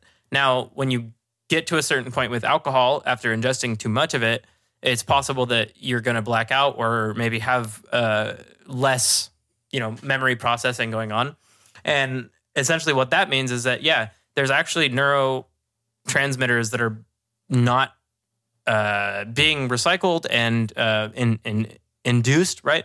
Being sent from neurons as much as they typically would. And that's part of why someone can drink alcohol and still do normal motor functions, like drive their car home, but not remember a thing from that. And Right. so, yeah, essentially, neurons aren't being destroyed at that level. It's just that other neurons are not being created as they typically would be. Like anytime, like this is the thing, is people want to think of neurogenesis and synaptogenesis as like some very complex thing that we would want to try to have, like induce in ourselves to make our brain health better, like better cognition, right? But technically, anytime that you go outside and you see something, as soon as you wake up, actually, and your eyes start processing the information in the environment, you're having synaptogenic things going on. You know what I mean? Like you're creating new pathways in the brain every single day, every second. Now, alcohol just inhibits that, and it makes it a lot worse than it typically would be. So every single day, right, addiction, right, using alcohol every single day will actually, rather than destroying the brain, it makes it to where the brain is not developing the way that it is supposed to. And there is a myth where people think that the brain only develops from, your childhood on to like 18 or 25 years old. That's not true at all. Your brain is developing your entire life. It's changing your entire life. Is it getting better your entire life? No, most of the time not. But it's possible that you can. And so one of the things with alcohol is that alcohol is toxic to your cells, 100%. That is part of why alcohol, specifically ethyl alcohol, is an antiseptic, right? We can clean things with it, like a wound or something. It's because it literally does break down cells. It will like destroy things. It will literally kill cells. Well, so that's the thing with it. It's not necessarily destroying your brain cells, but it is destroying things like your liver. So yeah, well, but here's the thing with that. The hard part about it is maybe the drug itself, alcohol, is not killing these brain cells, but what happens after ingesting alcohol for a chronic, period of time in your life, the reason that I argued at the beginning of this was because if you look at a picture or a representation, right, of the alcoholic brain, severe alcoholism, compared to healthy brain of a normal individual who hasn't abused alcohol, the alcoholic brain is literally about half the size. Jeez. Whoa. And now, like what I mentioned in one of the podcast, like one of the episodes earlier, was that our brain, all of it is just a cluster, tons and tons of neurons bunched together. So all that brain tissue is technically just a bunch of cells put together. There's a ton. I think we start out with like 200 billion neurons when we're children, and it goes down to about 80 billion as an adult. Could that have to do with constant dehydration?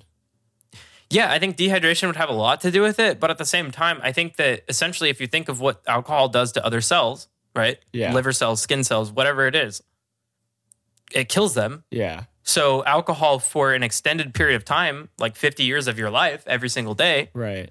it does 100% destroy the brain. And it's what a lot of people would refer to as wet brain. Yeah. Right?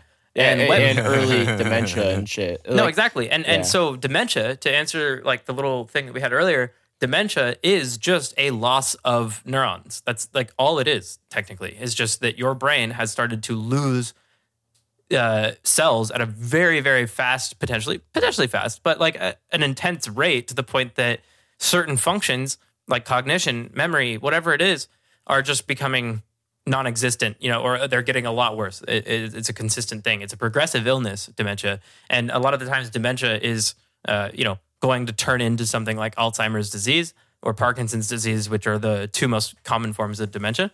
However, people can induce dementia-like states around age 30 from alcohol abuse. And so essentially, like the way that I look at that is, yes, a ton of neurons literally did get destroyed, because that is what dementia is. And that is exactly what you see in a brain. If you take a brain out of an alcoholic and a brain out of a healthy individual who didn't drink alcohol in excess, you see a big difference. They'll literally weigh completely different. They will look completely different. There's beautiful images. Not beautiful.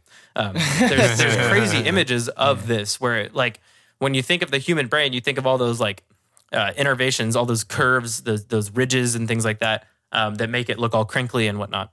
Well, think of that like completely reduced by half. So when you say you can induce it by around age 30 with extensive alcohol abuse, would that be something reversible potentially by like vitamin B1? Because a lot of what alcohol does is it creates a vitamin deficiency in your body. I think it's specifically thiamine, right? Yeah, thiamine, vitamin B1, right? I think it's either B1 or B6. It's one of those. I think it's B1. I could be wrong. But say you had those kinds of symptoms around the age of 30, where you're still, it should be actively able to, regain brain cells and have an active functional brain. If you started taking vitamins in time, do you think it would be reversible to an extent? So not necessarily reversible. I mean, I think it could be, but preventable, yeah. Preventable, yes. But say you got to a really bad extent and you started taking vitamins every day and drinking water and eating healthy. Do you think you could get to a better state than you were? Oh, yeah. Yeah, absolutely. Because, I mean, actually, so when it gets to this point where people have wet brain, which is obviously not the medical term for it, but right. I think most of us would agree that wet brain, we've probably all at least met one person who is a heavy, severe alcoholic and acts as if they have Alzheimer's disease. Even sober, slurring their words and can't come through with like a wow, I'm stumbling on my words as I'm trying to say like a thought out sentence. Yeah. Oh my goch, like Phil, for Damn, Raven's example. got wet Yeah. brain, dude. Oh, no, I'm actively drinking Michelob's. Michelob Ultra? Yeah, Michelob Ultra. That's why I used it as a comparison. hell earlier. So yeah, Sorry. I mean that's like down to the nitty gritty part. The medication, the supplement, right, that they would give to people who have alcohol induced brain damage is thiamine. Yeah. And weirdly enough, like it seems so simple, right? Well, why don't we just add thiamine to our alcoholic beverages, to prevent this from happening? But I think that the big picture here is that alcohol induces brain damage, right? And it can actually end up being permanent for certain people, like especially if you have been drinking alcohol for your entire life. My grandma, for example, my biological grandma, shouts out fucking David Bowie. The reason I say that is she looks like David Bowie, guys. She lives on I wasn't going to question it. she lives on a nudist beach, the freaking south border of Texas, and yeah, dude. Scaly. She's scaly. she looks like an alligator, dude. Dude, Alligator hell yeah. David Bowie. Yeah, and I She's can had say a- this because fuck her. She's had a transplant, right? No. So she lost 80. Oh, no, 80 she just got surgery. Yeah, she lost 80% of her liver to cirrhosis. Holy Cirrhosis fuck. just refers to the condition that happens to the liver when it's been destroyed by alcohol. And the liver shrinks in size. So yeah, she lost about 80% of her liver. And instead of quitting drinking, of course, because she's a fucking piece of shit Texas alcoholic, is that she started drinking wine and beer. That's a good alternative. Yeah, Isn't that- great that's alternative, healthy, right? That's super Yeah, I healthy. mean that's usually that's the way to go, right? I mean, just two let- glasses of wine a day keeps the doctor away. That's what they say. Okay, so this is something I wanted Micah to talk about and really cover is that a lot of people have the misconception that drinking a glass of wine a day is good for you, or like a red wine glass is good for your heart and good for heart disease, when that is not true. Any amount of ethanol, and he kind of already talked about this a little bit with red wine and the things that are actually healthy in it. But any amount of ethanol that you're putting in your body is bad for you. And there's a huge misconception that drinking small amounts of alcohol throughout the week, like I think the thing is like 2 drinks a week can be good for you, for your heart health. And that's not true. Yeah, the reason that it's not, I think I may have mentioned a little bit earlier, was that things like, like what we mentioned earlier was that most spirits, beer, wine are botanically derived, right? They come from plants, they come from things naturally occurring, and wine specifically, right? It comes from grapes. Well, grapes, due to their very intense color, they actually contain a lot of these compounds called polyphenols. And polyphenols have a lot of antioxidant capabilities. So they have the ability to help cells sort of stave off or prevent oxidative damage, meaning just like pretty much like meaning that they help cells survive. Right. So people will throw that word antioxidant around all the time and not really know what it means at all, which is fine. But, essentially the idea is that antioxidants are good for you. Right. And they're good for not just you, but like the all the cells in your body. Now, cells can undergo oxidative stress and damage from a wide variety of things like pollutants, cigarette smoke, like all kinds of stuff. Right. Will cause your cells to have an inability to exchange oxygen the way that it's supposed to. And so what antioxidants do is they kind of help this process. They help cells, they in a sense, antioxidants have the ability to protect cells from oxidative stress or damage. Now, oxidative stress is implicated in like most of our diseases that we know about. Things like cancer, Alzheimer's, whatever, right? You'll see a lot of people who have these diseases or disorders will have oxidative stress in their cells. Now, back to wine and alcohol in general, I think a lot of the reason that people have come up with the claim that alcohols can be good for your heart or being protective to your cells in general is because of the antioxidants that are found within the plants that were used to ferment the alcohol, or ferment the sugars in the plant to create alcohol. Now, wine again has tons of these polyphenols. Polyphenols are actually part of what makes the color, right?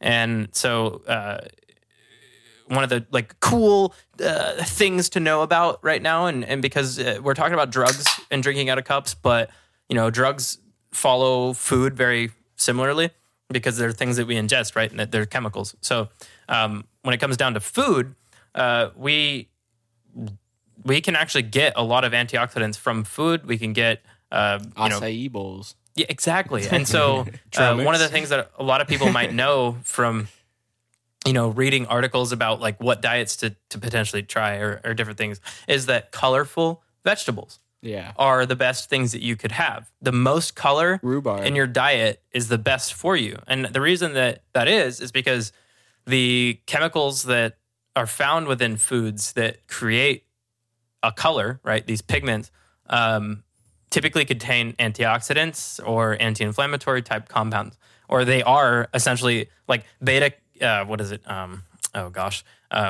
What's the carrot one? Beta carotene, right? Beta carotene is what causes or what creates the orange color pigment in carrots, but also in an orange, right? Or a orange bell pepper, right? Beta carotene is that chemical, and beta carotene has been found to have a lot of really cool benefits to it, right? If you were to take it on its own.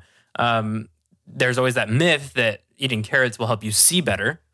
And the reason that comes... doesn't work. It doesn't. No, it has nothing to do with that. But essentially what it means is night vision specifically. Night vision, yeah. And beta carotene has nothing to do with that. It really essentially is just that beta carotene is really good for cells and specific cells. And so there are compounds found in very, very deep red vegetables like, cabbage or rhubarb or...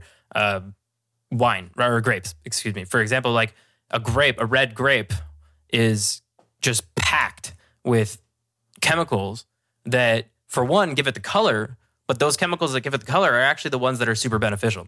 So long story short, there is this one polyphenol, it's called resveratrol. It's the one that is found in red wine.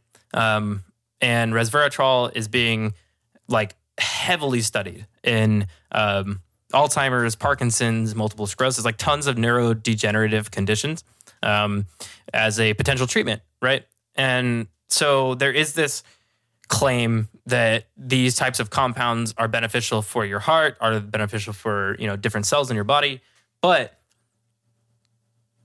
just because they are found within an alcoholic containing beverage does not mean that by taking that alcoholic containing beverage, you are going to reap the benefits from these things. Honestly, it's almost like this weird contradictory thing where people just feel that, oh, well, if I do something bad, like ingest alcohol to a high extent, like get drunk, that as long as I have antioxidants involved, then nothing is going to happen. That's just not the case. That's not how this type of thing works. It's not like you can smoke a cigarette and then go and drink a bunch of green tea. You're like, well, tobacco is a vegetable. Exactly. Right. Yeah. And that's the weird thing. Okay. So like tobacco itself actually has compounds in it that are good for you. It's a plant. Like plants have hundreds, if not thousands of compounds that either we know about or we don't know about. And yeah, they can have their benefits and they cannot have their benefits. They could be worse for you. They could be good for you. But when it comes down to it, ethanol, which is what we started this episode with, ethyl alcohol, really simple fucking chemical, right? It is not good for your body. No. Like there is no evidence to show that ethanol itself is good for the human body when it comes down to your cells or even like to your mental health, right? Like people will, there's this, there's this thing in the community of college students, right, and younger individuals, maybe who aren't in college, but that alcohol is okay and accepted to use in excess at a bar or a social setting at a friend's house, whatever, because it's what everyone else is doing. And it's, it's readily available at the store. And it's good for studying because it lowers your stress. And, Exactly. Yeah. Right. And But- it's so accessible. Why would Dude. they sell it in a store if it wasn't good for you? I know. And that's honestly the sad part about it is that there are crazy statistics to show that, like, I think it was like in 2015 or something, 89% of adults like had consumed an alcoholic beverage at some point in their life. And then 70% had actually drunk alcohol in the last year, 56% in the last month. And finally, it's considered in the Diagnostic Statistical Manual of Psychiatric Disorders or something, the DSM. It's pretty much that Yeah. book that a psychiatrist would use to, see your symptoms and come up with a diagnosis for you. Binge drinking is a part of that as an alcohol use disorder. And college students will always say that they are not, like, they would prefer to call themselves like a hedonist rather than a binge drinker or even a recreational alcohol user because they don't view it as something that's actually bad for them. And it's because part of it is like it's just so accepted in our social communities that alcohol is the drug that you ingest when you're having fun with your friends, when you're Well- celebrating, whatever. You hear all the time, like, do it while you're young. Yeah. Do it while you're young. Get it Like, out of your take system. Yeah, get it out of your system. Take advantage of it while you're young. You know what I mean? And it's like, okay, it's no better for you while you're young because then you're ruining the long run. But also, it's not going to be good for you when you're old. Well, and so that's actually ties into like my last part when it comes down to science, which I think no, is it like can't be the last part because we need to talk about methanol. Well, yeah, okay. I'll talk about methanol after Okay. this I really want to. So, because methanol is honestly a really good point to talk about when it comes down to ethanol and just the consumption of alcohol. sure, yeah, or producing it at home. Yeah. Yeah. So a lot of people when they think of methanol, Talk about what you wanted to talk about. No, because I Okay, actually think that this will like tie in to the brain stuff that I was going to mention Okay. because methanol Is a type of alcohol. exactly, yeah, it's methyl alcohol, right? Very MEOH. similar. Very, like- insanely. Incredibly, yeah. They're like I said in the first part, ethanol is like the most simple fucking chemical. I think it's literally just like an OH attached to two carbons. It's like one of the most simple compounds. However, methyl alcohol is also incredibly simple, and this is an issue when creating. Distilling. Like making an alcoholic beverage, right? And a lot of people will think that moonshine is the only one that really has like methanol or involves people getting, going blind potentially. Oh, can I talk about that? That's a huge myth. Is you hear, okay. I was literally given moonshine one time by this old guy who just had it in jars, and he was like, "Oh, this is the good shit. This is the shit that will make you go blind if you drink too much," and that. To me, a skeptic, it's someone I have a dangerous curiosity when it comes to anything anyone tells me. I'll just dive right into it. Why did he say that? I went home and I researched why he said that. Why he said that was a super ignorant viewpoint. So he said it's the good shit. It'll make you go blind. That's horrible. That's literally so toxic. So what he was referring to was that a strong moonshine contains a strong enough ethanol to make you go blind. When ethanol has no ability to make your eyesight when you're drunk, you can go like blurry vision or whatever, but it's not going to affect your eyesight for like permanently. It's not going to damage your eyesight. But what he was referring to was methanol, a natural byproduct of the distillation of ethanol, which methanol down to a teaspoon level in, say, like a mason jar, a teaspoon of it is enough to make you go blind and potentially die. Yeah, like a good way to think of that Jesus is like Christ. a normal shot glass, I think, is 30 mils. Yeah. 10 mils of methanol can make you go blind. Yeah. And Holy fuck. yeah. And a That's shot insane. of it, 30 mils can kill you. Yeah. Dude, so why the like the fuck why do they tiniest give amount. that to people then? They don't. They Methanol don't. is It's 100% a toxic chemical. it's that is- accidental. Yeah, so it's- wait, it's but not so this guy that gave you moonshine and said that this is the Who's good a shit. stupid it'll- hillbilly? Okay, because I was gonna say also the thing with that makes complete sense. Most hillbillies are stupid. Oh, yikes, we're gonna have to cut that out. I can say I've that, met dude. A lot of my cool family are hillbillies. hillbillies, and a lot of them are fucking idiots. Anyways, I mean, you're digging your own grave here. yo, fuck I've met a those lot of cool guys. hillbillies. No, I'm joking, dude. Jesus Christ, it's a joke. A lot of hillbillies are cool. Just look at NASCAR. No. But no, Well, do you guys want to talk about how NASCAR was made? yeah. I think well, it's pretty hold on. I common just want to start. knowledge. I Never want to. That was one of the things I want to talk about earlier or later too. But Okay. the whole thing with moonshine and people going blind is actually from people. A lot of people were making moonshine in car radiators, which back then were made out of lead. And so a lot of the whole thing of moonshine and people like going blind from moonshine is because of it being made in a car radiator and getting Because lead you can't poisoning, distill out the essentially. methanol. I don't know about any of that, but Lead won't make you go blind. Methanol will. Yeah, exactly. interesting. Okay, I see. All right. Yeah. Well, and I'm spreading Well- this information. I apologize. Yeah, No, it's you fine. But actively like, are. essentially, what it really comes down to is just the boiling points. What? Interesting. A lot of what it comes down to is the boiling point. And Yeah. so that's part of why I started out this like little spiel on the fact that like most people will think of methanol and moonshine as like coinciding and that it's only moonshine that produces methanol. That's actually not true. It's that no matter what, anytime that you are distilling alcohol, ethyl alcohol, you're going to end up with methanol. Yeah. It's just how it works. And during the beginning of the process, methanol is concentrated at the most because it actually has a lower boiling point than just ethyl alcohol, ethanol, and water. So right, because the That's boiling like point of copper alcohol tubes. is less than water, right?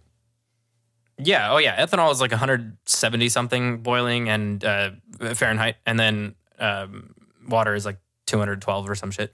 Okay, sure. So what like commercial distillers would do is always they would throw out the first batch of the shine or the wine or whatever they are producing because of this. So Okay.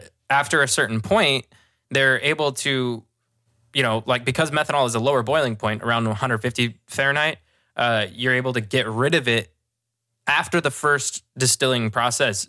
The first time that you distill anything, typically, it's going to taste like shit. Yeah. And it's going to taste like just very like rubbing alcohol fucking flavor, smell, whatever. Yeah. And that's a lot of it is because there's methanol in there.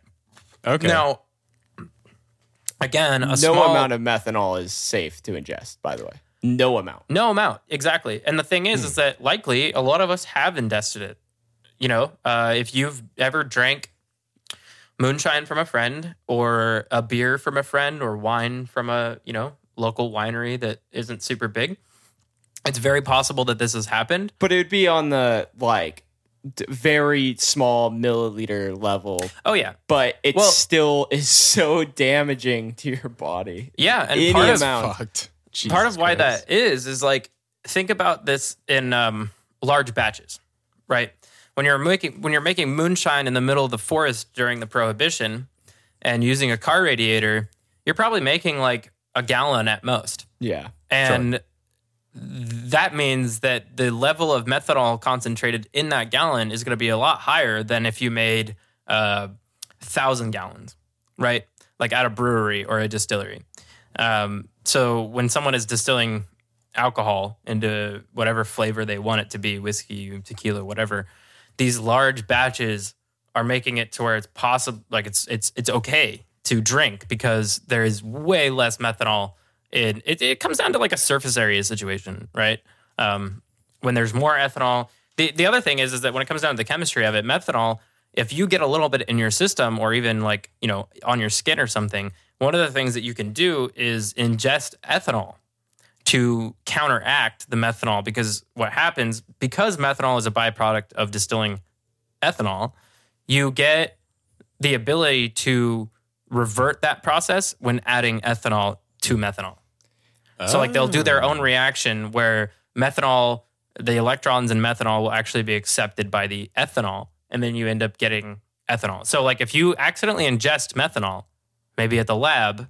And you've worked with it, right? Oh yeah, we work with methanol all the time. Methanol is like one of the most common solvents or, just cleaning agents or different things that you use in a laboratory. And racing fuel, when it comes to like RC cars and top fuel race cars, use methanol because for some reason it has this weird effect when it burns.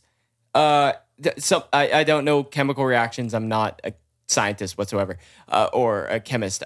When it burns, it has its explosion or whatever from the like spark and fuel and air or whatever, but then something about it burns cold. Yes. So that's part of it, is that, again, the boiling point of methanol is only 150 degrees. Yeah. It's really low. So you can get all the energy out of methanol that is contained within methanol because, again, energy is not, created or destroyed. It's just transferred. Yeah. And so when you burn methanol, it takes less energy to burn it, meaning less temperature, right? Less heat. Yeah. You get more out of it energy-wise than you would ethanol because it takes less energy to get that. It's about 20 degrees Fahrenheit less. It's right? super weird when you are around a vehicle running on methanol. Not only will your eyes be burning because it creates such a like toxic gas essentially Yeah, it's when volatile. it's burning. If you touch the air intake on a vehicle that is running off methanol, it'll be ice cold. Oh It's yeah, when you super get weird. you Damn. get pure methanol on your gloves, even It's cold. It's cold. Yeah. You feel it, and you Wow. want to take your gloves off because it almost feels like it got through the glove. But it's just part of how it. It's just part of how the chemical feels. And there's like all different chemicals have their own properties like this, and it's not to necessarily inform you anything specific as to what that is. It's just very interesting, right? Yeah, I think it was just important to highlight the dangerous chemical that's a natural byproduct of creating ethanol, the thing we all drink. Yep. Yeah, exactly. So then the only other thing that I really wanted to mention that I think is incredibly important when it comes to ethanol is how addiction works, in the brain. And the DSM will now call, it's been a considered disease, right? But obviously this is convoluted between other people. But alcohol use disorder. Now, alcohol use disorder has, a wide range of symptoms. Now, if you fit these symptoms, you will possibly be diagnosed as someone who has an alcohol use disorder. And alcohol use disorder, really, it just comes down to people who are abusing alcohol for whatever reason, right? But ingesting alcohol more than a few times a day or more than a few times a week or potentially every day can be considered an alcohol use disorder. And the effects that chronic alcohol consumption can have on the brain are pretty scary, mainly because it affects a lot of different regions of the brain that are very important for our typical, daily functions. And one of the biggest ones is the prefrontal cortex. The prefrontal cortex, as the name states, is an area of your brain that is, towards the front of your head. And the cortex is actually the outer layer of your brain. It's the newest part of the brain that was developed in a sense. And a lot of our functions actually go on in the cortex. And the prefrontal cortex has a lot to do with things like mediating decision making and executive function, the ability to stop thinking about one thing and sort of multitask and think about something else at the same time. Okay. And you'll see disorders like ADHD are really affected by reduced executive function in the prefrontal cortex. Now, alcohol, when it is ingested and it goes into the brain and it attaches to different receptors, it attaches to receptors that are actually quite surprising and something that, like, a lot of us may not have known about. And some of the more common ones are, I mean, of course, GABA, right? Yeah. GABA is our neurotransmitter in our body. And that why it is- affects sleep so bad. Yeah, no, exactly. So GABA is essential for sort of reducing neuronal activity, right? Meaning there's electrical activity going on between your neurons, your brain cells, and when GABA is induced or activated, it actually makes it to where neurons are communicating less, in a sense, right? There's a diminished effect going on, and it can psychotropically, it could be considered a relaxing thing, right? So if you induce GABA and GABA is being sent between neurons, you're likely to feel relaxed. Now, the opposite of that would be this neurotransmitter glutamate, which we'll talk about a bunch in our stimulant drug episodes, things like methamphetamine. They inhibit glutamate. And glutamate, like the best way I like to think of it is like glutamate's almost like the opposite of GABA when it comes down to what they do to neurons. And so when you ingest alcohol, it induces this GABA neurotransmitter, and GABA goes and tells neurons to pretty much just chill out and stop doing what they're doing. That's part of why we have this feeling that alcohol relaxes us and makes us, more able to maybe talk to that cute girl or whatever, right? It part of the GABA induction has a lot to do with the behavioral effects that you see with drugs like alcohol and benzodiazepines, which benzodiazepines affect GABA in a very, very similar way as alcohol. And we'll talk about that a lot in their own episodes. But essentially, like that boosted confidence that a lot of people may get with alcohol comes down to this GABA neurotransmitter. That if your body is more relaxed, you are likely going to have less of this fear of saying something bad or doing something bad, right? That's part of why, like, a lot of us would agree that most people who are drinking alcohol typically do things that they didn't really want to do or may not normally have done because they talk have about that in experience. yeah, they have lowered inhibitions. Like, it's one of the biggest effects of alcohol, and that all comes down to the GABA thing. Yeah. Now, for addiction, the main thing that I really wanted to talk about was that, like, chronic alcohol abuse, in a sense, or use, whatever, it does affect more than just the prefrontal cortex. It affects the frontal cortex, the striatum, which is where a lot of dopaminergic neurons are hanging out, as well as the hippocampus, which is the region of the brain that is involved or most necessary for memory consolidation. The amygdala, which is super, super important for your fear and emotional processing, and also the midbrain. And so there is a pathway now between a few of these regions of the brain that is called, in the literature right now, the reward pathway. And essentially, the reward pathway is induced by any drug or anything that makes you feel good and produces all these effects in these specific regions of the brain. And what happens with addiction is that it comes down to a neurogenesis and a synaptogenesis argument that with addiction, you are having changes in specific regions of the brain, this reward pathway between these, few regions that are actually sort of permanent in a way. It's not permanent because that's not how the brain works. The brain is what we would like to call plastic, meaning it can be changed, it can mend, it can do all these things. I mean, part of what synaptogenesis is, right, is synaptic plasticity. And a lot of what synaptic plasticity has to do with is that the brain has the ability to change, right? Now, with addiction, the reason that a lot of scientists and physicians, people in the medical community will call it a disease is because of this. Is because of the fact that addictive drugs and addictive things, whether it be sex, food, whatever, they affect this region, these few regions of the brain, the exact same way.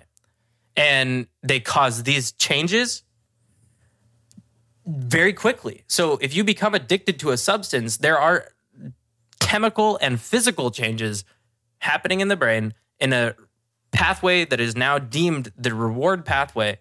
And that is my biggest argument to why addiction is considered a disease. A lot of people will say if you had the choice to pick up that beverage and drink it and continue to drink it and become an addict, you don't have a disease. You chose this for yourself. Well, I think what you're saying too is that whole thing of, oh, I worked a 10-hour day, I deserve a beer, and you're gonna drink that beer, and you do 5 days a week. You work that job, and every single day you get home and you say, okay, I'm going to drink a beer. I earned this, right? That's a reward. That's a reward that will influence your brain chemistry and your reward pathway in teaching yourself that this is your reward for this action. Yep. So therefore, you're gaining an addiction, whether you know it or not, by rewarding yourself with, I went skating today. I exercised. I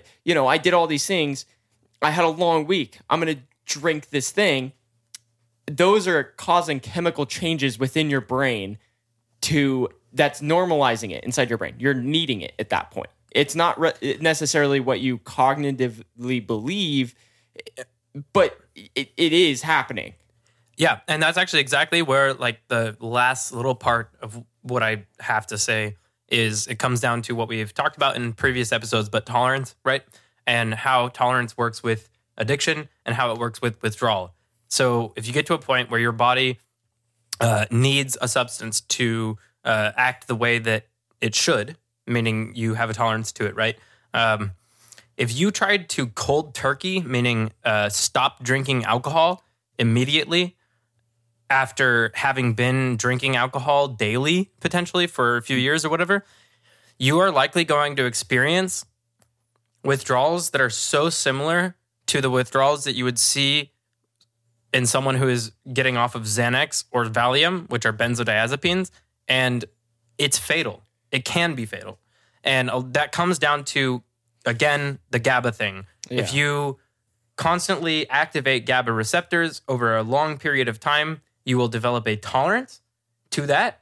And what happens is the brain and the body, all these GABA receptors have been so used to just hanging out and being chill that when you take it away, the electrical activity can cause seizures. It'll just go haywire. And that's exactly, a seizure is uncontrolled electrical activity in the brain and in the body. And a seizure is likely going to happen if you have been drinking alcohol for years, every single day, dampening all these GABA receptors, not even dampening technically, actually activating them, right? Inducing GABA in your body. If you take that away, your body will go, holy shit, what the fuck? It'll freak out electrically and you can have a seizure. And a seizure can kill you. And that is part of why alcohol, benzodiazepines, and barbiturates are fatal. They are 100% fatal when it comes to getting off of them. It's not like everyone is going to die, but if you are an alcoholic and you have had a seizure from alcohol, trying to withdraw from it, you have to pretty much go to detox. You have to go to a center where a nurse... You have to keep drinking. Yeah, either you keep drinking in a way, or you go to a... Like, you have to wean off. What you're saying is you cannot cold turkey. You have to... With alcohol, with benzodiazepines, with barbiturates, you cannot cold turkey if you've been an addict long enough. No. Or those are the three chemicals known that you can just die. Family of compounds. Yeah, and that's the biggest part that I think is like important to touch on is that a lot of us in the United States, because alcohol is so accepted in our community, it's something that a lot of us try when maybe we're in our teenage years. Like 14. Yeah, exactly. Or like right out of high school. Like I know a lot of people who didn't start drinking until they're 21, but as soon as they started drinking at 21, I mean, most of us abuse alcohol. Yeah. Like we could all agree that we abuse it. We should not be going out every Friday, Saturday night and drinking with friends, but yet we do it. It's just like a normal thing. Now, a lot of the people who are using alcohol don't really know how dangerous it is. And I will touch on the fact that I do have a family member who is experiencing this right now. And at a very young age. Yeah, very young age, 31 or 32 years old. And the issue with it that I really think is important for everyone to know is that alcohol is fatal, not only when you're using it, but when you're trying to get off of it after being an alcohol user for a long period of time. And this all comes down to, again, the GABA thing, but as well as do not mix drugs that also induce GABA with alcohol. So opioids. Weirdly enough, alcohol actually attaches to opioid receptors in the brain as well. So it kind of has some of the similar effects that opioids might have, in the sense that it will make your gag reflex go away. It will also make your breathing deplete. So, and then I think the last thing we should probably touch on with this is the if you pass out from alcohol, and you think you get 12 hours of sleep, right? You were just you passed out at 2 a.m. and you woke up at 2 p.m. You didn't sleep. Oh yeah, that's actually a big part of it too. Is that alcohol does not actually help your sleep whatsoever. No. Even if you think that it helps you get to sleep quicker, You're not sleeping. it interferes with the REM cycles of sleep. sleep. Very Not even just interesting. REM. It interferes with stage 1, 2, 3, 4, and REM. And part of that is, people think that they have bad sleep just because they can't get to sleep. Yeah. Alcohol will relax you. It'll make your central nervous system chill. So yeah, you may get to sleep quicker, but the sleep that you have is essentially not good for you at all. Whereas sleep is one of the best things that you could ever do. Like, if we're going to talk about the best drug in the world, it's sleep. Yeah. And alcohol interferes with sleep in every single human the same exact way. So yeah, essentially, long story short, alcohol in excess is just not good for you at all. And do not mix drugs that act in the brain similarly to alcohol. These would be benzos, opioids, barbiturates, even ketamine, right?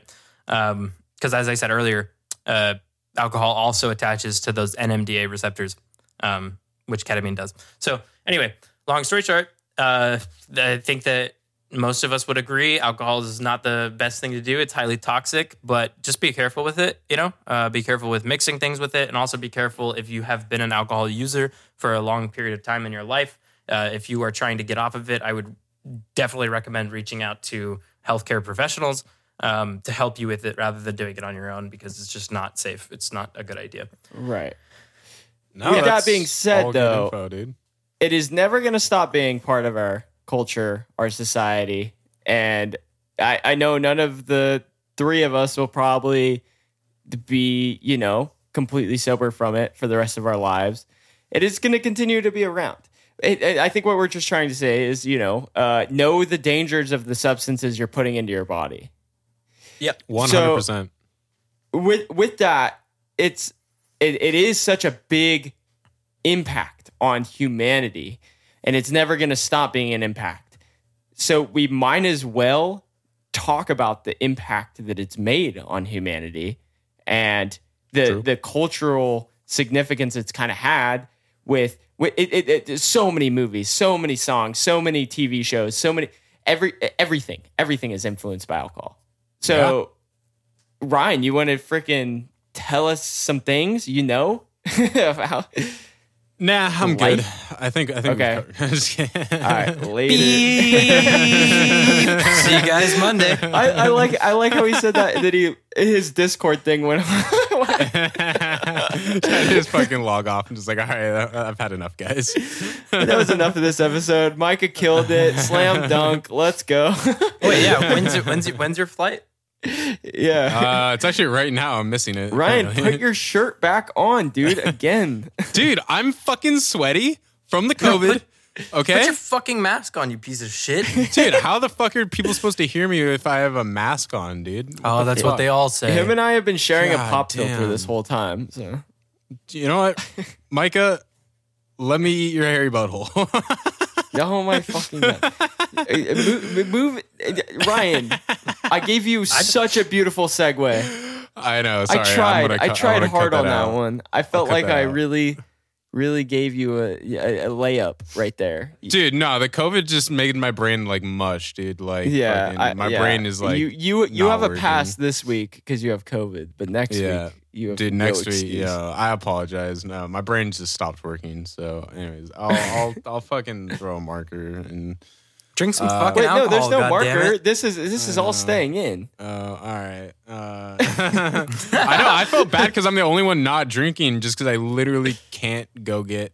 I can't leave my house, dude. I have to stay home. You have GoPuff. Yeah, I mean, I've just been smoking weed, dude. You know what's better for the lungs than Oh, yeah. fucking cannabis? Right, yeah.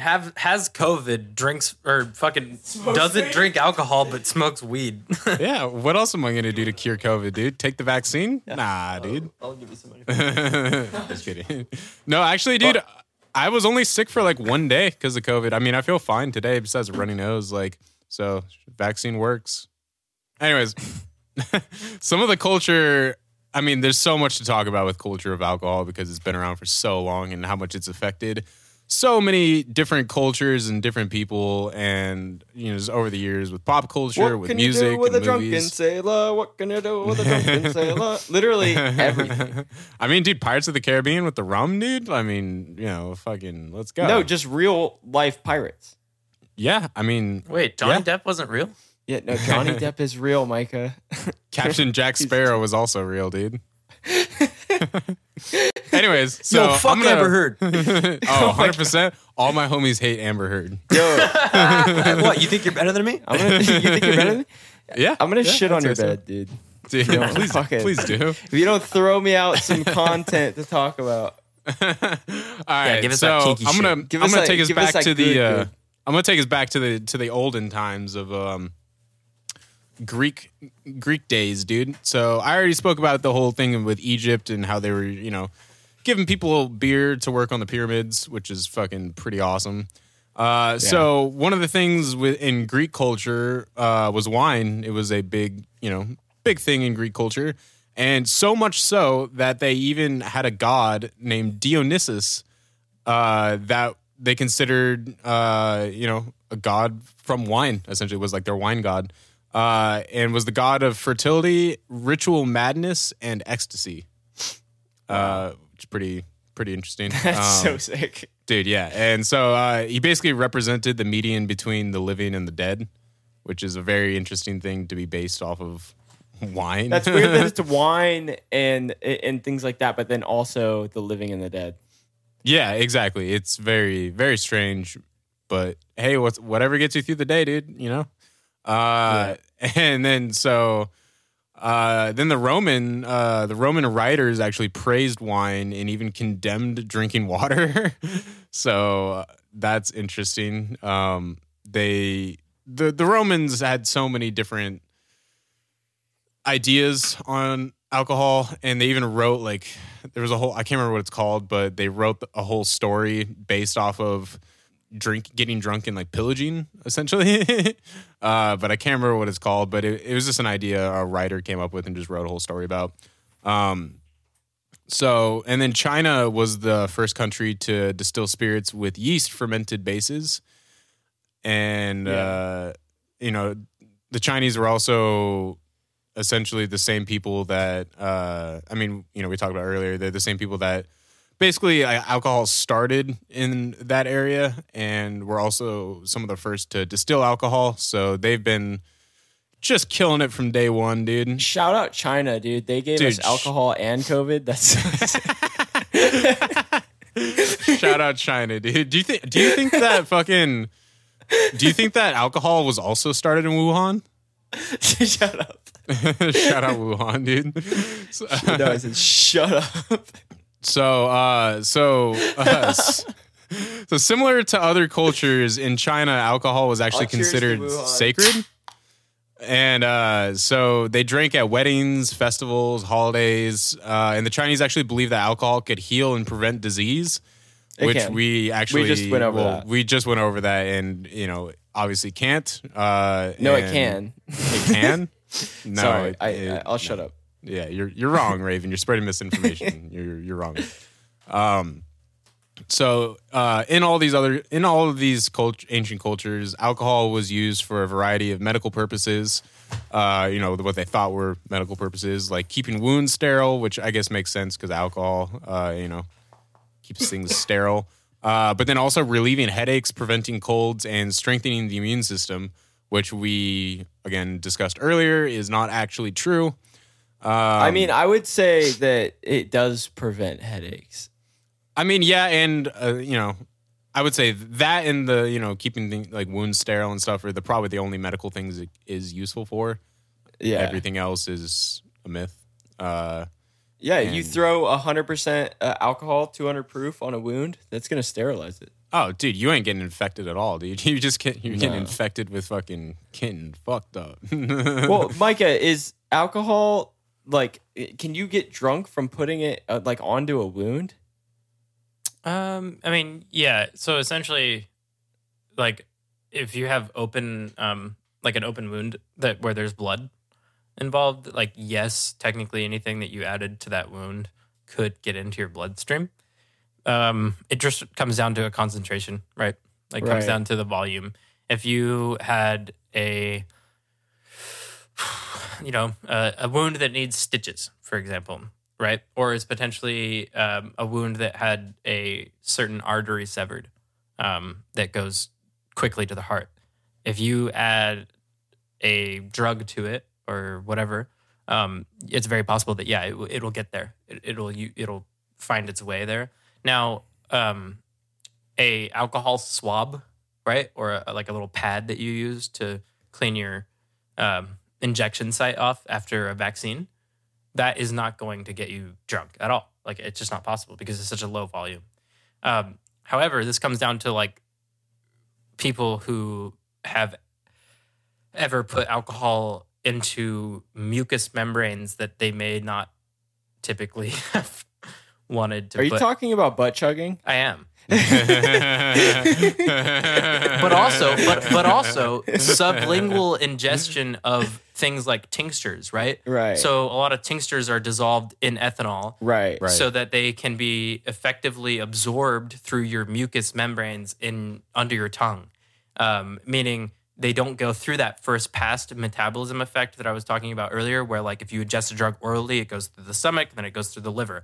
If you can put a drug on your mucous membranes, like your nose, your anus, under the tongue, wherever, it's possibly going to get fully absorbed through those cells, in a sense, in those areas, quicker and more effectively than if it were to be ingested orally. And have to pass through your liver. So I guess Yeah. last thing I want to ask you is it technically safer to butt chug alcohol? Absolutely not. Why would you have asked that after what I just said? Were you even listening, you fucking idiot? You fucking dumbass bitch, bruh. Safer for your liver though. But you were yes. talking about Yeah. tinctures and and alcohol and stuff. That's also what they mix LSD with is alcohol a lot of times.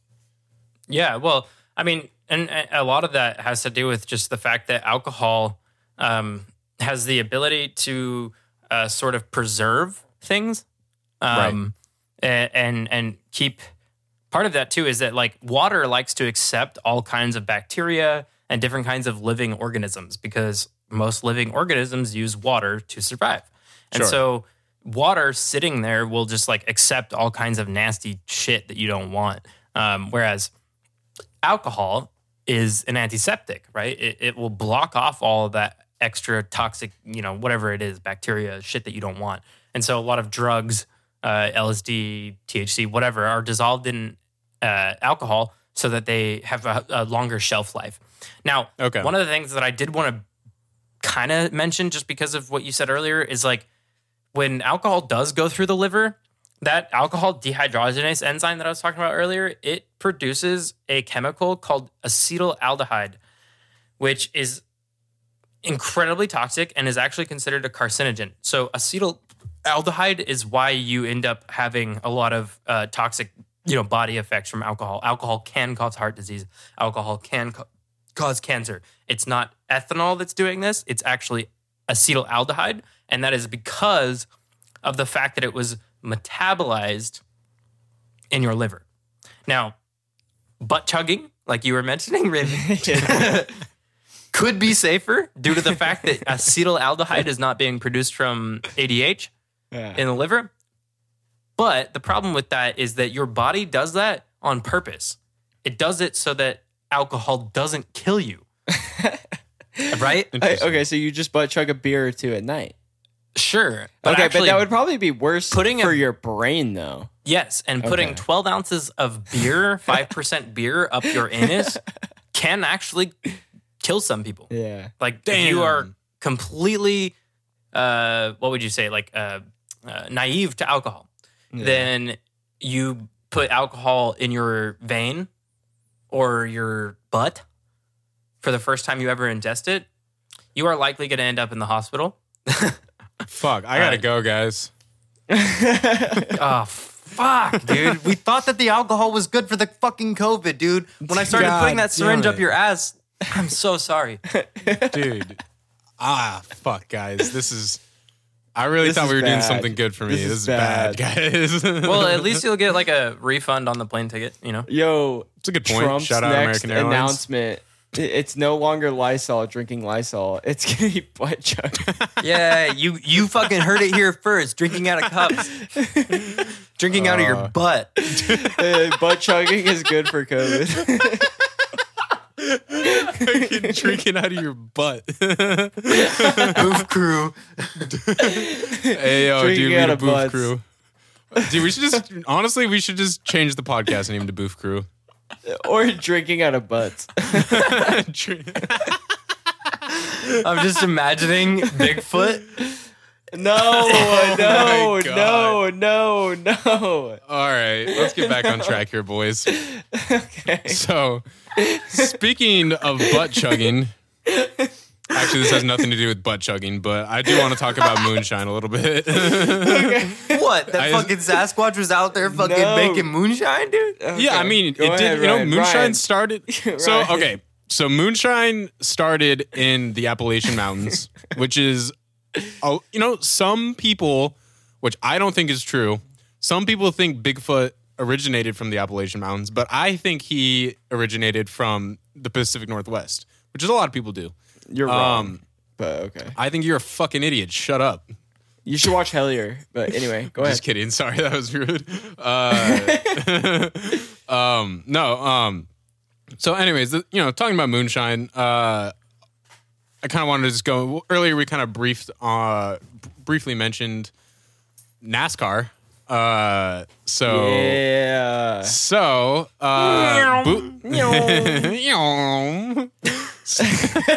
So bootleggers would deliver moonshine and often have to run from the law because, moonshine was illegal. I think, is it technically still? I don't know if it's technically still. I don't know. Anyways. Yes, it is in a sense. It's like 190 proof whiskey. It's like Right. almost pure ethanol. And yes, it is still technically illegal to sell moonshine without a license. And I think there is a law prohibiting the amount of alcohol content you can sell with certain licenses. Anyway, I think in a lot of states it is illegal to moonshine. Yes, I think in most states, if not all of them. Gotcha. Yeah, I was gonna It comes say down to just because distilling alcohol in general. But You have to pretty much have a license, no matter right. what. Well, and also There was literally whiskey. a Discovery show that was moonshiners, like recently, that was talking about how it's still illegal. So Okay, interesting. Okay, well, and then whiskey is also it can't be over like a certain proof, which obviously moonshine is and is whiskey. well, because a form of moonshine is whiskey. just rye alcohol, which is whiskey. right. Typically, and you could make yeah. moonshine out of fucking potato. Well, but it wouldn't be the same. Never mind. Yeah. no, you were correct about the rye. So, know. anyways, so when bootleggers would be delivering moonshine, they would often have to run from the law. Because they'd be making deliveries, all of a sudden a cop sees them or whatever, and may recognize this person as a known moonshiner or something, and so just like the Dukes of Hazzard boys, just fucking ripping off, and they would run from the law, hopefully get away, and then on their off days when they weren't delivering moonshine, they would race each other, and which then became the pastime of what eventually became NASCAR, and So You know what and I don't- NASCAR stands for, right? I don't. That's know. a nice car. Yeah, exactly. And I think I don't remember the exact names of the people, but there was known moonshiners that basically invested into the company of what became NASCAR, and very interesting. Just that they basically moonshining started NASCAR, gave them their start. Pretty fucking great, dude. Yeah. Which then brings me into my next topic. Well, honestly, moonshining it was the birth of all car sports, essentially, because NASCAR was like one of the first ones, I think. Yeah. Right? Or was No, F1 you're- for that? I don't know. I don't know enough about the history of motorsports, but I think NASCAR was before F1, but I'm not sure. Anyways, yeah, I'm not sure. someone call us out on that. Yeah. So- yeah, hit us up on the Instagram if you know Yeah, the history Drinking Out of of Cups motorsports. podcast. This brings me into my next thing of, country music and how moonshine is influenced, or I guess country music is influenced by moonshine, and also, racing, sports, racing sports. Racing. So George Jones had a song called White Lightning referring to moonshine, which actually wasn't written I by thought it George was about Jones. meth this whole time. Wait, MDA? What? Go ahead. No, dude, come on. The best family fucking heady MDA bills that were ever made by the Grateful Dead. Come on. Mike, White I'm gonna Lightnings, fuck you guys. up, dude. The fact that you don't know about White Lightning, I but you do call know what yourself you're a saying. Deadhead? Ryan, I put do your know what you're fucking saying. shirt back on. Oh my god, guys, I got titties to show. I'm gonna fucking show them, dude. Free the nipple. You think you're better than me? Yeah, I do. Bro, on the titties. Put barbecue sauce on the titties. Anyways, so George Jones had this song, about moonshine. George Jones is very known to be a very heavy drinker all the time. And oftentimes, this is alleged. I don't know if this is actually true.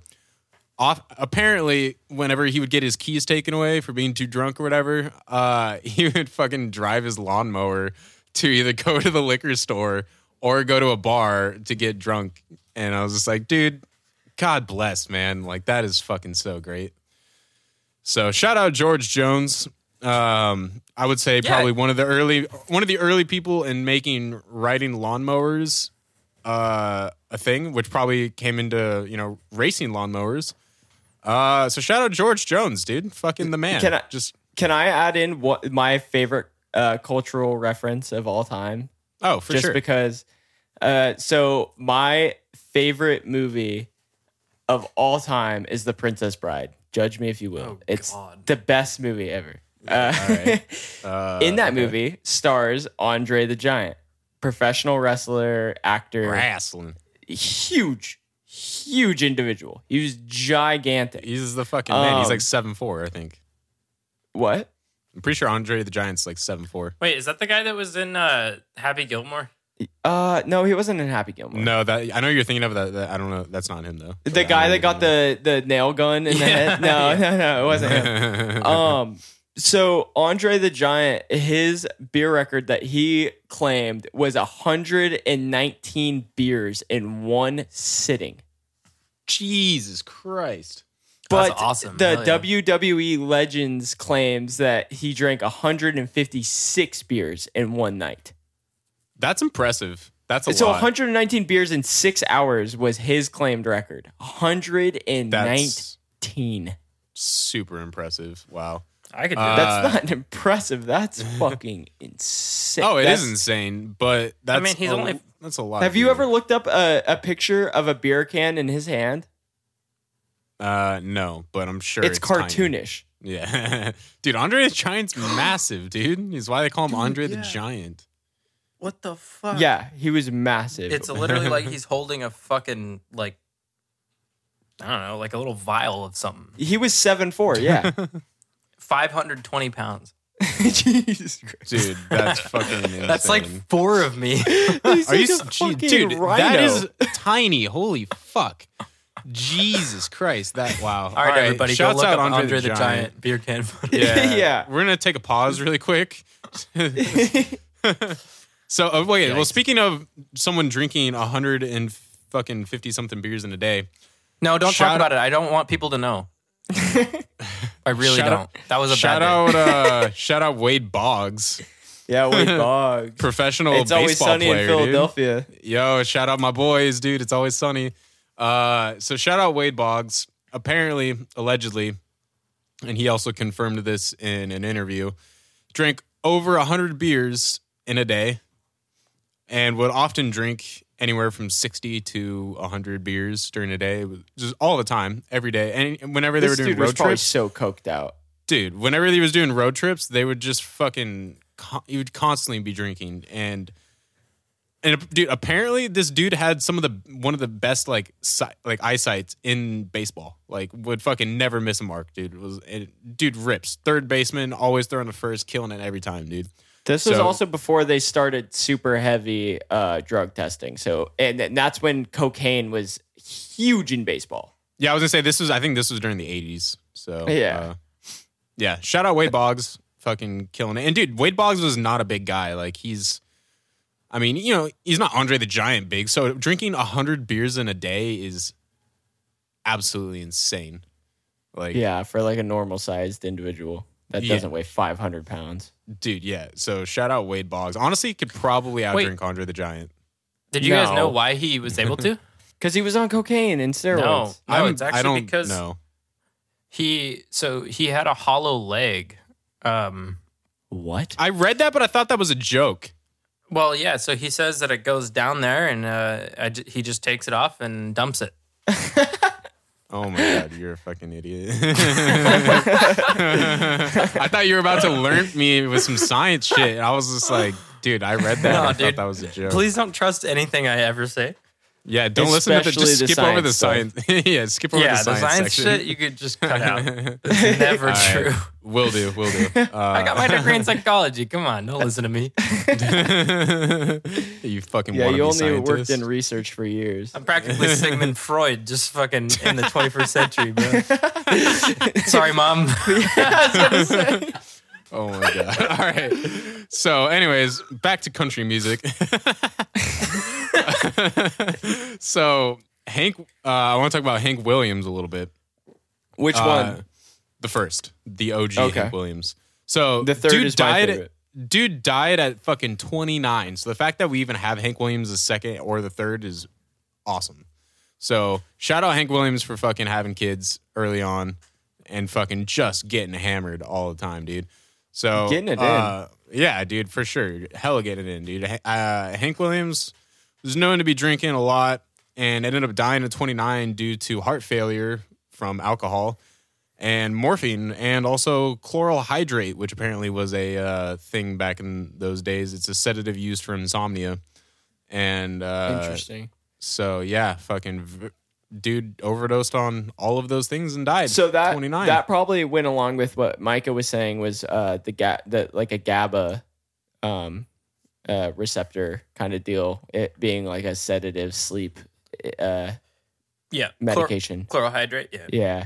So that's probably all three of those things mixed with opium. Yeah, it's gonna be bad for you.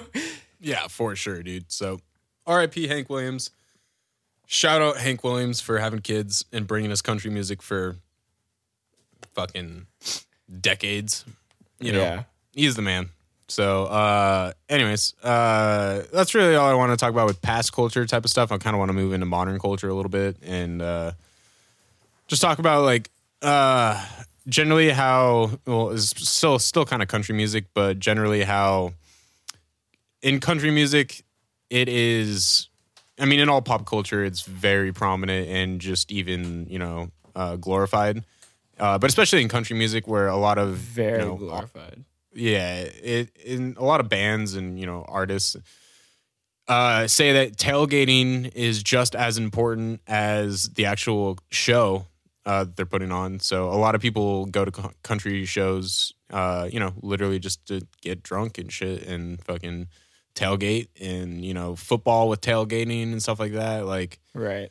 just super prominent in those societies. And it's funny, actually, a study conducted by Northwestern University found that in the years of 2007 to 2016, 22.7% of songs on the end of year Billboard Hot 100 mention alcohol. So basically 22 songs out of 100 songs mention alcohol at least once. I Which just would shows how speculate. prominent. I would speculate that sports, what you were saying with tailgating, I would speculate that sports would not still exist in the capacity that they do in modern times without the consumption of alcohol.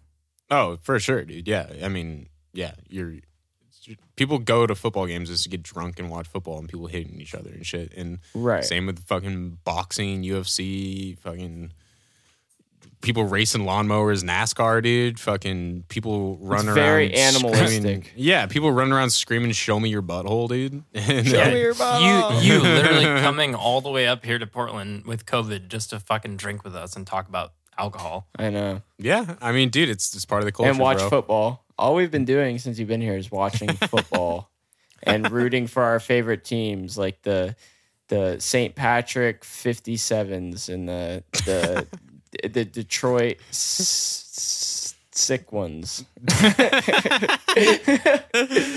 All I know is that football players are pussy. Yeah, catch the ball, catch the ball. Yeah, right, catch the ball. Fuck you, I'm gonna go fucking Don't forget hit a- my head. Throw the Don't ball, forget- catch the ball. Don't forget about the Tampa Bay Wait, stop. underwaters. They're pretty sick too. The Portland soon to be on the grounds. Yeah, exactly. So, all of those, it's just so popular in modern culture. And so data from BU and Johns Hopkins found that alcohol is mostly prevalent in hip hop, country, and pop music, especially in hip hop music. So 37 rock? points, not Christian rock. Surprisingly, I thought it was going to be Christian rock, but it was wrong. So most prevalent in hip hop, which is 37.7% of the songs that they looked at. And then followed by country, which is 32%, followed by pop, which is 30.5%. So, I mean, dude, if you listen to most music these days with hip hop, I mean, you hear and it's all about popping bottles, fucking getting fucked. I mean, listen, that song fucking Tipsy by Jaquan. It's That's like, literally the song I had in my head. dude, he's literally, dude, synchronicity is crazy all this week, man. So, Everybody dude, literally at the plug beginning is just into- like, And there's so many fucking- fucking songs, yeah. Teen. drinking is very bad. But yo, I got a fake ID though. So yeah, I mean, dude, it's just so prevalent in modern culture of hip hop. It's everywhere. A lot of people go to the club, just get fucked up and listen to fucking hip hop, and then whatever. I mean, dude, when I went to fucking Lovers and Friends, shout out Lovers and Friends. I'm a survivor of Lovers and Friends, dude. Dude, they had more alcohol set up than they had food set up. Like there were so many tents just selling alcohol, and there was like only a few places where you're able to get food and water and stuff. But you look around Sounds everywhere like else, Vegas. fucking alcohol for days. So shout out Live Nation for almost killing me. Dude, that's literally just Vegas as an industry. Vegas runs off of alcohol sales. Well, not even alcohol sales. They run off free alcohol. If you're sitting there betting money at a table, they bring you free alcohol. Because what does alcohol do? It lowers your cognitive function to make rational decisions. And you're going to start just betting money that you don't have to bet. And they're going to keep bringing you alcohol for free. Dude, yeah, when we went to the casino, Justice and Marissa both got fucking free drinks, like, because they were just sitting playing fucking roulette for days. And me and Allison were being chumps. We fucking walked around, we were playing all sorts of other fun games and paying for our drinks because we never sat somewhere long enough to fucking actually get free drinks. So, anyways, shout out Vegas. That was fun. Except for almost dying. So yeah, one of the other things. What's up? Nothing. Go ahead. All right. I just wanted to get into some of the musicians and bands, obviously, around alcohol culture and people that abuse alcohol. So we're going to start with my boy Ozzy Osbourne. Dude, just fucking huge drug and alcohol problems and is now sober. But dude fucking drank so much alcohol and partied so hard. Surprised he's still alive. Shout out my boy Ozzy. I mean, and like we said with the wet brain, you could definitely tell that he has Yeah.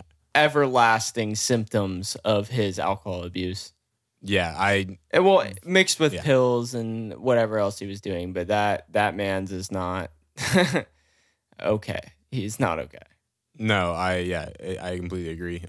So yeah, I mean, it's impressive he's alive. It's And this obviously is sad. this is watching the him. thing I really wanted to talk about with culture is people like him, people look up to him, right? So, Right. So that's the thing is it influences a very young generation to be like, oh my gosh, I want to be a rock star, right? I want to be a part of the pop culture or the pop scene. I want to pop bottles at a club. I want to be a rock star drinking all these drinks, all this whiskey and backstage and doing all this cocaine. And it influences people to start drinking at a really young age. I know it did me. I listened to all these people like Ozzy Osbourne and stuff growing up, and it influences you to drink at a very young age. Yeah, exactly, dude. Yeah, I mean, a lot like what we were saying earlier. A lot of people, the first time getting drunk was at like age 14. A lot of people got, that was their first drug was alcohol, and just getting drunk when they're younger and stuff. Because I mean, what's crazy is alcohol is illegal to drink if you're under the age of 21, unless you're with family. And if you're with your immediate family, it's legal for them to give you alcohol as long as you stay home and you're with them. Which Yeah. is Well, so that's the weird part about the U.S. laws, right? Is that alcohol is actually legal to ingest in a private setting, no matter what age you are. Yeah. oh, interesting. purchasing Even alcohol. in church. Yeah. Purchasing alcohol is illegal. It's the same thing with drugs, right? If you're caught with drugs on you, that's illegal. But caught Doing with drugs in you is Yeah, putting drugs in Completely your legal. body is not illegal. Yeah, that's a good point. unless you get caught ingesting them. Ingesting in public. Right. Yeah. I in see. public. Okay. If you Like a cop can't get a warrant based on an idea that you may be smoking meth in your home if you to smoke bust to come into your home. You know what I mean? if you Yeah, smoke that's a good meth at point. home and go out in public, you're not breaking any laws other No, than they other could get than- you for like disorderly if you're Exactly. acting crazy. Being intoxicated in public. It's like right. in Right. certain cities and counties, it's a thing. But Yeah. yeah, Not Vegas. no, exactly. Right. So that's the weird part, right? Is like people smoke cannabis in Oregon and California and Colorado just openly wherever they want because they think that because it's recreationally legal, like you can go buy it in the store, that you can use it wherever you want. But it's the same kind of thing as alcohol in most cities, states, counties, whatever, that like if you buy it from the 7-Eleven, you have to take it home and drink it. You are not allowed to drink alcohol in public. Damn. Which, Makes no sense to me, but whatever. no, yeah, it's Yeah. ridiculous. Why can you go to Las Vegas, Nevada, and or Bourbon Street in New Orleans and drink alcohol that you were buying from a store and be outside around children? But yet, in other states and counties, you can't even fucking bring your kid into a certain restaurant or bar or whatever because of the fact that alcohol is being served to adults legally. Right. Like that, it just doesn't make any sense. No, it Ron makes White, zero sense, dude. Ron White has a really funny joke. He talks about getting arrested for drunk in public when he was like, he said he got thrown out of a bar for being too drunk, but he was like, no, I was drunk in the bar. You guys arrested me when they threw me out of the bar. Now I'm drunk in public. I was drunk in that bar. Now I'm in public. Oh, that's funny. So it's the bar's fault. Did he dude. get away with it? No, he got arrested. Classic. That's fucked, actually. Shout out Ron White, dude. That guy's the man. Yeah. Blue collar comedy, dude. All my homies Fuck do you. wrong way. No. What? Dude, fuck you, Micah. You're not my homie. You don't even know who he I had to is. throw it in. Come You on. don't even know who he is. Ron No, White's no. the man, dude. All I know is like- that he's Ron and he's white. No, it's like Jeff Foxworthy, Larry the Cable Guy, dude. Blue collar comedy. This shit's so funny. Wait, Yeah, isn't that the guy definitely. that fucking has hella propaganda? You know you're a redneck. Yeah. When you're mowing your lawn with your Ron shirt White, off with a dude. 12 Fuck ounce that beer. name, bro. Fuck you, Shut Micah. up, Micah. Micah Brandes. You fucking well, Shut the lame fuck ass up. Ryan. No one knows my last name. Ryan, Dude, we've we said your should name multiple ta- times. We should talk about some movies and things. Yeah, that I do maybe want to. influence. I'm not done with the music portion since I literally mentioned one person. So I do want to finish that really quick, just very briefly. I want to talk about fucking Keith Moon from The Who, drummer of The Who, died at age 32 from destroying his body from alcohol. But some of the party culture around The Who and Keith Moon, they were very notorious for destroying hotel rooms and just having gnarly parties. Often would be throwing TVs off balconies because he thought it was funny. And using cherry bombs to blow up toilets. And there's a story that Pete Townsend, the guitarist for The Who, said. He was just like, yeah, we were leaving our hotel room on our way to like the airport or something like that. And Keith is like, hold on, we got to go back to the hotel. And they're like, oh, okay, like he forgot something or whatever. So they go back to the hotel. They're chilling in the parking lot. All of a sudden, the TV just comes crashing out of a fucking window or off a balcony. And he comes down, jumps in the car. He's like, oh, I almost forgot. Which is like, what a fucking savage.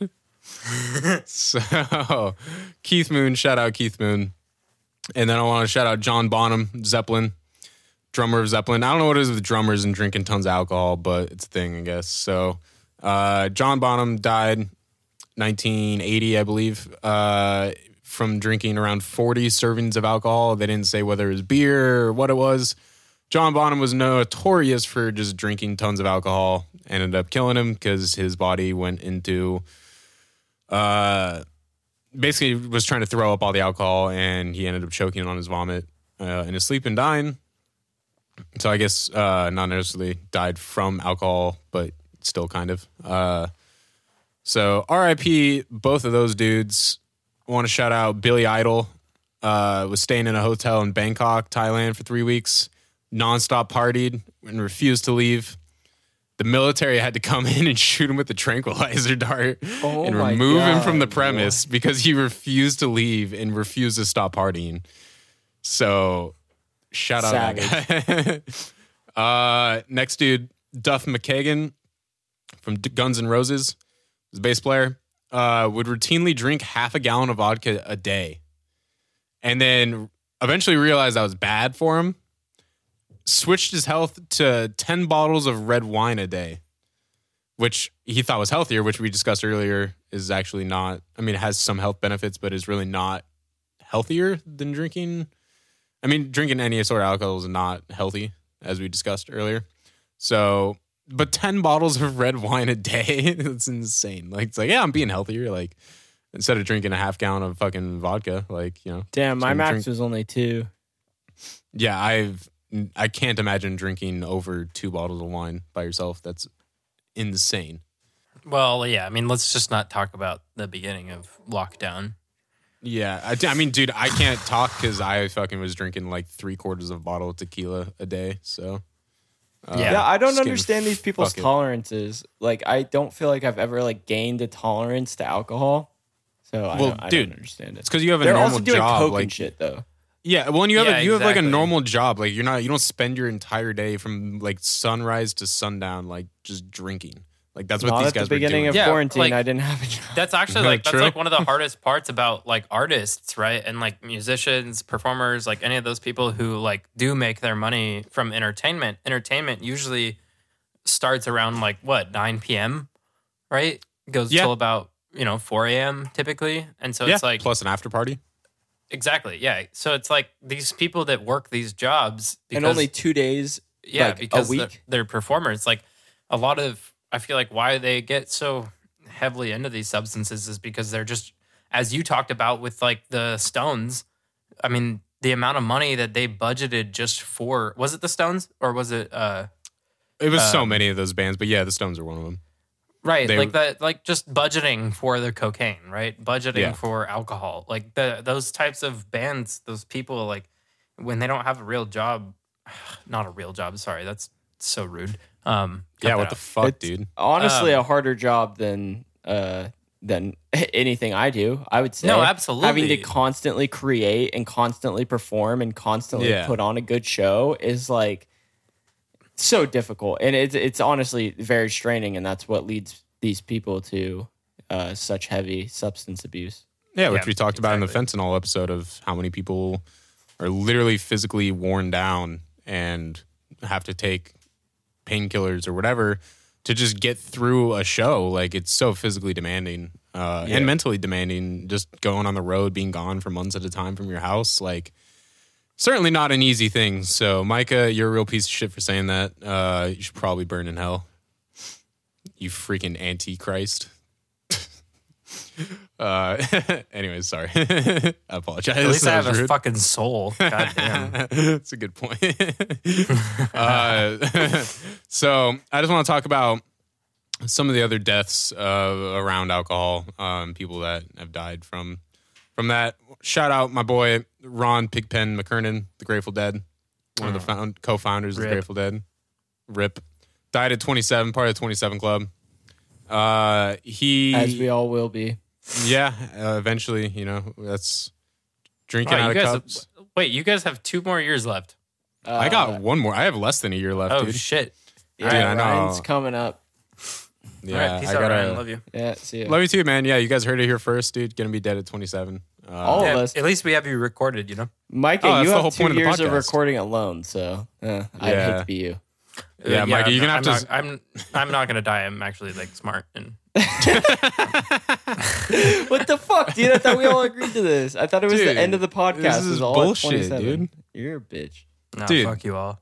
God damn it, I'm the Micah. one I'm like Bam Margera with Jackass. I'm gonna actually make all the money from this, and I'm gonna end up suing you guys. We talked about this, right?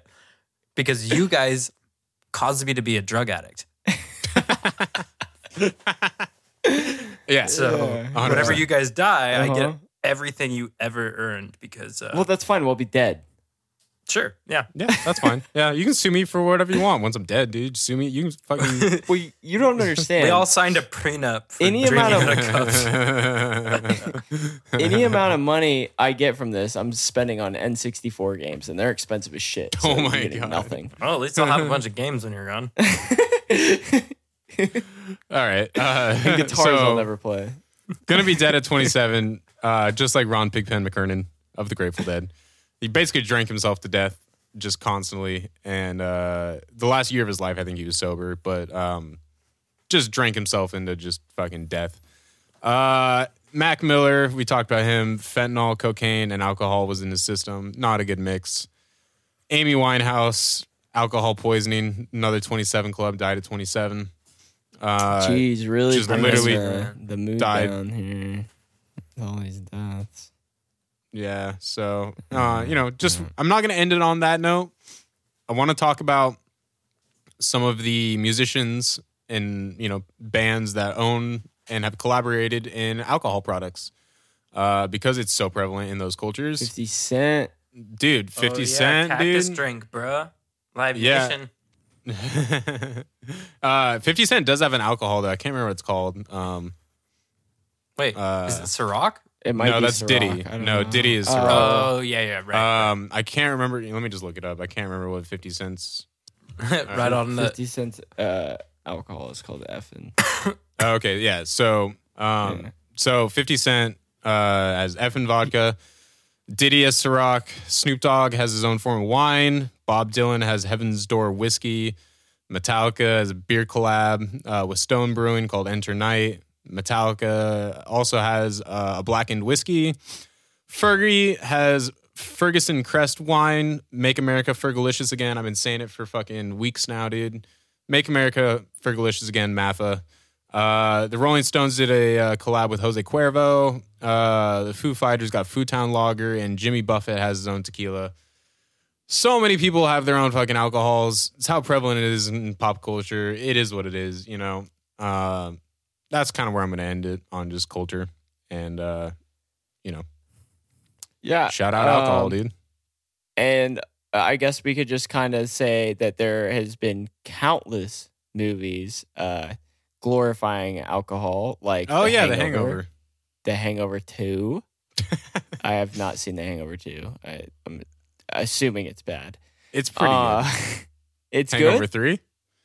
Yeah, dude, they go to fucking Thailand, dude. They go to Bangkok. They get lost in Bangkok. Sounds stupid. It's pretty dumb, no, actually. but there's what was that? Project X. The Oh, party yeah. movie where there's a bunch of ecstasy and alcohol and things like People that. tried Yeah, to just- recreate that as an actual thing like multiple times. Wow. Yeah, there's just been countless movies over time. Name one more. Oh, fucking Dukes of Hazzard, the movie. No. I mean, that's all about moonshining. Yeah, I mean, I don't. Dude, alcohol is such a big thing in every fucking movie ever, dude. It's in every film. Like, Yeah. you know, it's such a wide range of things to talk about that we could be here for like 5 more hours talking about pop culture and movies and all the different forms of entertainment that involve alcohol. We'd be here for days. So- Yeah. So instead of doing that, we should probably talk a little bit about harm reduction. So when it comes to harm reduction, it isn't only talking about the harm of ingesting the substance itself. It is also talking about the actions that it can lead you into. And I'm going to kind of mix this harm reduction corner with some personal experiences and things that I've learned from. Because being someone who has been a user of alcohol, I've had a lot of experiences that the alcohol itself wasn't the danger. It was the actions it led me into. So when ingesting alcohol, you have a sense of I cannot get hurt, right? I could do anything I want, and you don't understand the consequences of your actions. And I'm not going to fucking harp too bad on this. I don't want to sound like a hypocrite at all. So everybody knows like the dangers of being stupid on alcohol. People get hit by cars all the time. I have a buddy who got he was riding his bike drunk, got hit by a car, got knocked over. He stood up and yelled, "Now we're even, bitch," and rode away on his bike and ran off. And had he got hit by the car. Oh and my was so God. drunk he popped up and yelled, "Now we're even, bitch," which is the most absurd reaction ever. What? Makes no sense. But like me personally, I've gotten super drunk, and my tendency when I get drunk is I want to climb up on stuff. I want to climb a tree. I want to climb a building. I want to do all these things. And so many Shout out times that bar I've found in Eugene. What? Shout out that bar in Eugene. Which one? Did I climb on a roof in Eugene? The one that you climbed up the pipes and fell off of? Oh, no, this wasn't in Eugene. So this is actually one of the stories I was going to talk about. My so bad. I have found myself on many roofs. That's why I had the question, did I climb a roof in Eugene? 'Cause it's possible. And so there's a little town called Silverton, Oregon. And all the buildings in the downtown are connected. And I was like, oh, I'm going to get up on one of those roofs while we're at the bar. And I went outside and I climbed up a storm drain, and I got on the roof, and I had an excellent time up there by myself. No one would follow me because they're all a bunch of cowards. And I was jumping from roof to roof, having just the time of my life. And I climbed back down, and I tell everyone in the bar, I'm like, come out here. It's easy to get up. Let's go up on the roofs. This is awesome. And this is not a town you really want to do that in. It's a small town in Oregon. Bad scenario. Anyway, and then my girlfriend comes out of the bar, and I'm like, look how easy it is. I'll show you. And I'm climbing up the same storm pipe I climbed up originally. And these buildings are tall. If you know Oregon, you know old tall buildings. And right as I'm at the top, the freaking pipe snaps at the very top of the freaking thing. And she watches me fall from the very top of this building all the way down to the concrete on my back. How many feet do you think this was? Feet? I don't know, maybe 20. Oh my God, just straight onto your back. Like probably 15 to 20 feet. Oh my God. Like because it was 2 stories, but it's like 2 very old stories. Right. You know what I mean? These So old folktale stories. Yeah, so I snap all the way down to my back. And in my mind, immediately I'm like, well, I just alerted everyone in the bar inside. Everyone had to have heard this. I just broke their shit. As I'm falling, I'm thinking all this. And I pop up and I'm like, and my girlfriend's yelling at me, are you okay? Are you okay? She just watched me fall off a building. And I pop up and I just look at her and I yell, run. And I just start booking it as fast as I can. And I booked it all the way back to the house we were staying at. And the next day I was feeling that heavy. And honestly, thanks to the alcohol, I probably, like, my system was more relaxed and less rigid. Like, if you know anything about the survivors of like parachuting accidents or car accidents of people who are drunk. People who are drunk are less likely to get injured in a car accident because their bodies are more limp. So when they get in the impact, they're not tensing up. They don't have the reaction time to tense up, and that breaks your bones. It injures you more. And the people who have fallen out of airplanes and survived typically lose consciousness in the air, and they hit the ground with more of a rubbery kind of impact than someone who would be tensing up ready for impact. So luckily, thanks to the fact that I was drunk, I didn't get injured the same way that maybe someone who is sober and falls off a ladder could paralyze themselves. So it's small things like that. The actions you can take while you're drunk can be the biggest danger of injury when it comes to consuming alcohol, rather than the consumption of alcohol itself. Yet, there have been countless accounts of people dying from hazing rituals in college. It's like, you have to drink X amount or butt chug or do whatever. There have been countless stories of people dying. So that is a huge, huge thing to think about when talking about harm reduction. I guess harm reduction with alcohol is hard because people drink alcohol. You could buy it at a store. I guess the biggest thing is just, we say this in every episode, it's be safe, but it's like, what is being safe?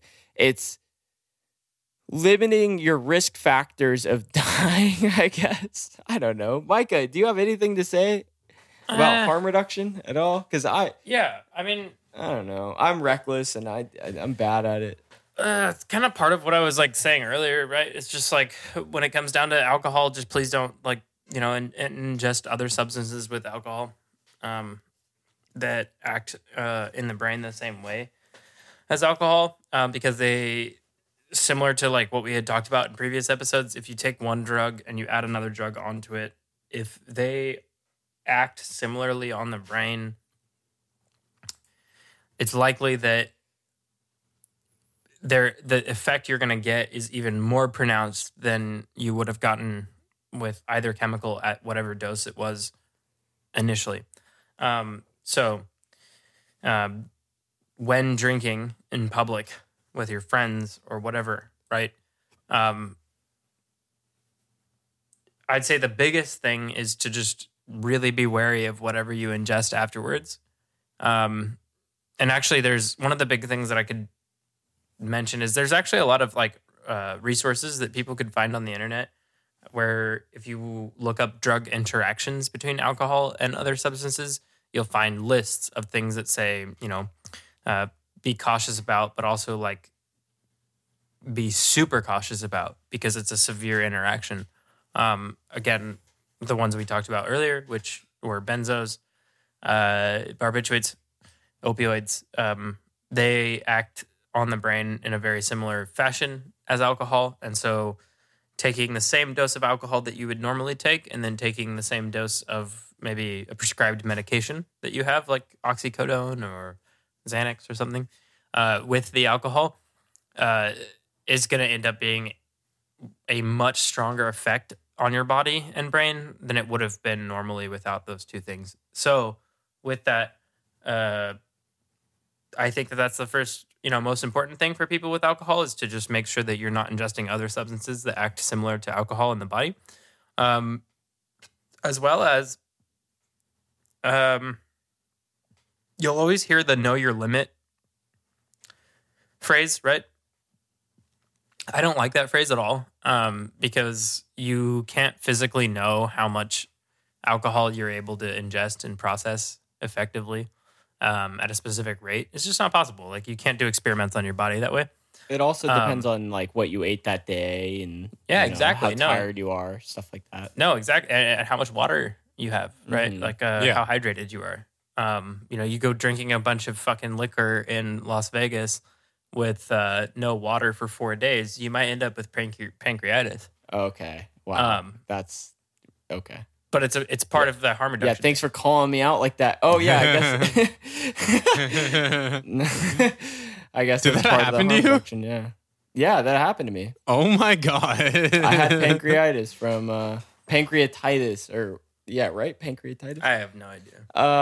Yeah, I was in Vegas for 4 days and didn't drink any water and drank a bunch of alcohol because I was winning at the craps table. And then I got back to Bend and my stomach bloated out like a freaking hot air balloon and I couldn't walk or couldn't move. And I went to the hospital and they ran my liver enzymes and everything. And I had pancreatitis. Oh and my god! and it was one of the most painful things I've ever encountered. But I mean, luckily, I was like young and you know hadn't done any massively permanent damage to my body. I rebounded, you know, drank tons of water, didn't drink alcohol for a while, and then you know, I haven't had anything like that since. So How old were you when this happened?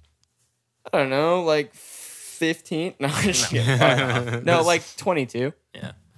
Yeah, that makes sense. Well, damn, dude. Glad you're still alive. That's fucked.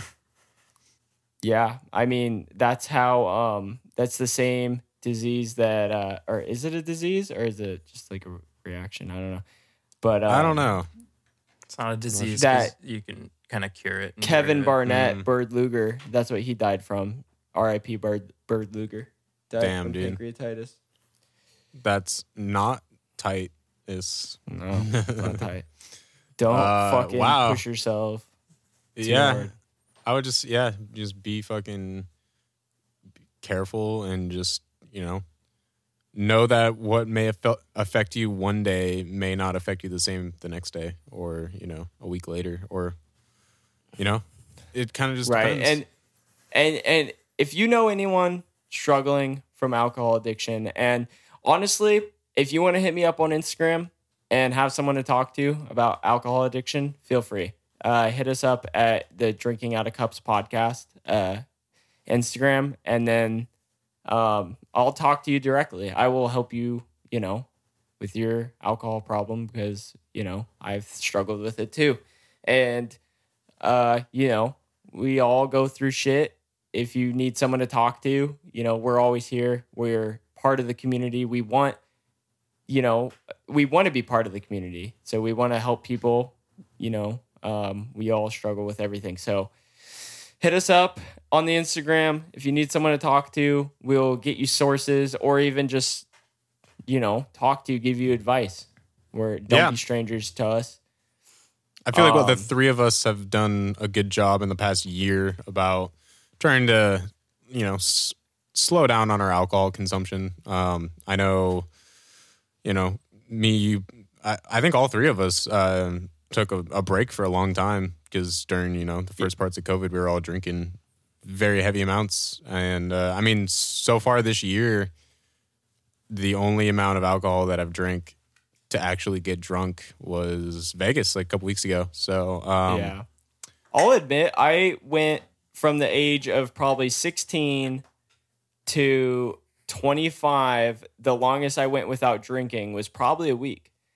And now I just recently I went 120 days without drinking, and now I'm not dependent on alcohol anymore. And now I don't view it as a necessary evil. So, as someone who has struggled with like dependency, reach out. If you need someone to talk to, reach out to us. Definitely. We've all struggled with dependency, and so hit us up. Yeah. Yeah, Don't be a we stranger. are more than willing to help anyone find the resources that they may need. Oregon is really doing a great job at this with treating mental health. and addiction and stuff. So yeah, just like Raven said, if you got anyone, any family members, friends, or yourself, we're never gonna mention anyone's names, obviously. Yeah, we won't dox you. It's just something True. that is it's something to think about, and especially with the pandemic, we've seen a high increase in alcohol use disorder. So Yeah. Don't feel alone in this because you're not. Nobody is. Everyone's doing it. So Yeah. if Everyone you struggles feel with like if you feel like your consumption is too much that you're comfortable for, then reach out to somebody. And if you don't have anyone to reach out to us because we'll talk to you. We like you guys. We like our listeners. Yeah, Yeah. I agree. It's never too late to want to, get healthier or, change your habits. So, No, it's never too late. yeah. You got to be on that grind. Yeah. Anyway, so I hope you enjoyed the alcohol episode. This is it. You know, I'm sure in the future we will do. Put your fucking shirt back. Dude, it's fucking hot in here. I'm taking my shirt off, dude. It is hot. It is hot. We're gonna do an episode in the future where we talk about specifically the history, but that's gonna take all three of us researching super heavy. So if you came here just for the history, I'm sorry. I feel like we covered the general basis of alcohol very well, but in the future we will talk just specifically about the history. But for now, this was the episode on alcohol. If you want to reach out to us, it's our Instagram. It's drinking out of cups _ podcast, right? yeah. Okay, drinking out of cups _ podcast. You can find me at Raven Two Turnt on YouTube, and I think Instagram. I think my Instagram's the same. And listen to our Spotify playlists of every drug that we cover. They're really good. Ryan puts them together with the help of us, and they're really freaking good. Thanks, dude. It really gets you in the mindset of the drug we're talking about. And Yeah, I'm going to try to be Michael- better about having them also be released on the same days of the podcast so people can listen to the podcast and then immediately, if they want to, listen to a playlist afterwards based on the podcast. I know I've been slacking, but since I got the COVID, I'm trying to fucking use this time to get some shit done. So, Hell yeah. And Micah, you have anything you want to shout out? No, not necessarily. Just if you're interested in some of that, trippy bass music, check out Resting Potential _ music on Instagram or SoundCloud, Resting Potential. So fuck yeah. that's the beats. All right, Dude, and we love shit's you hard. guys. Thank you so much for listening, and stay tuned for many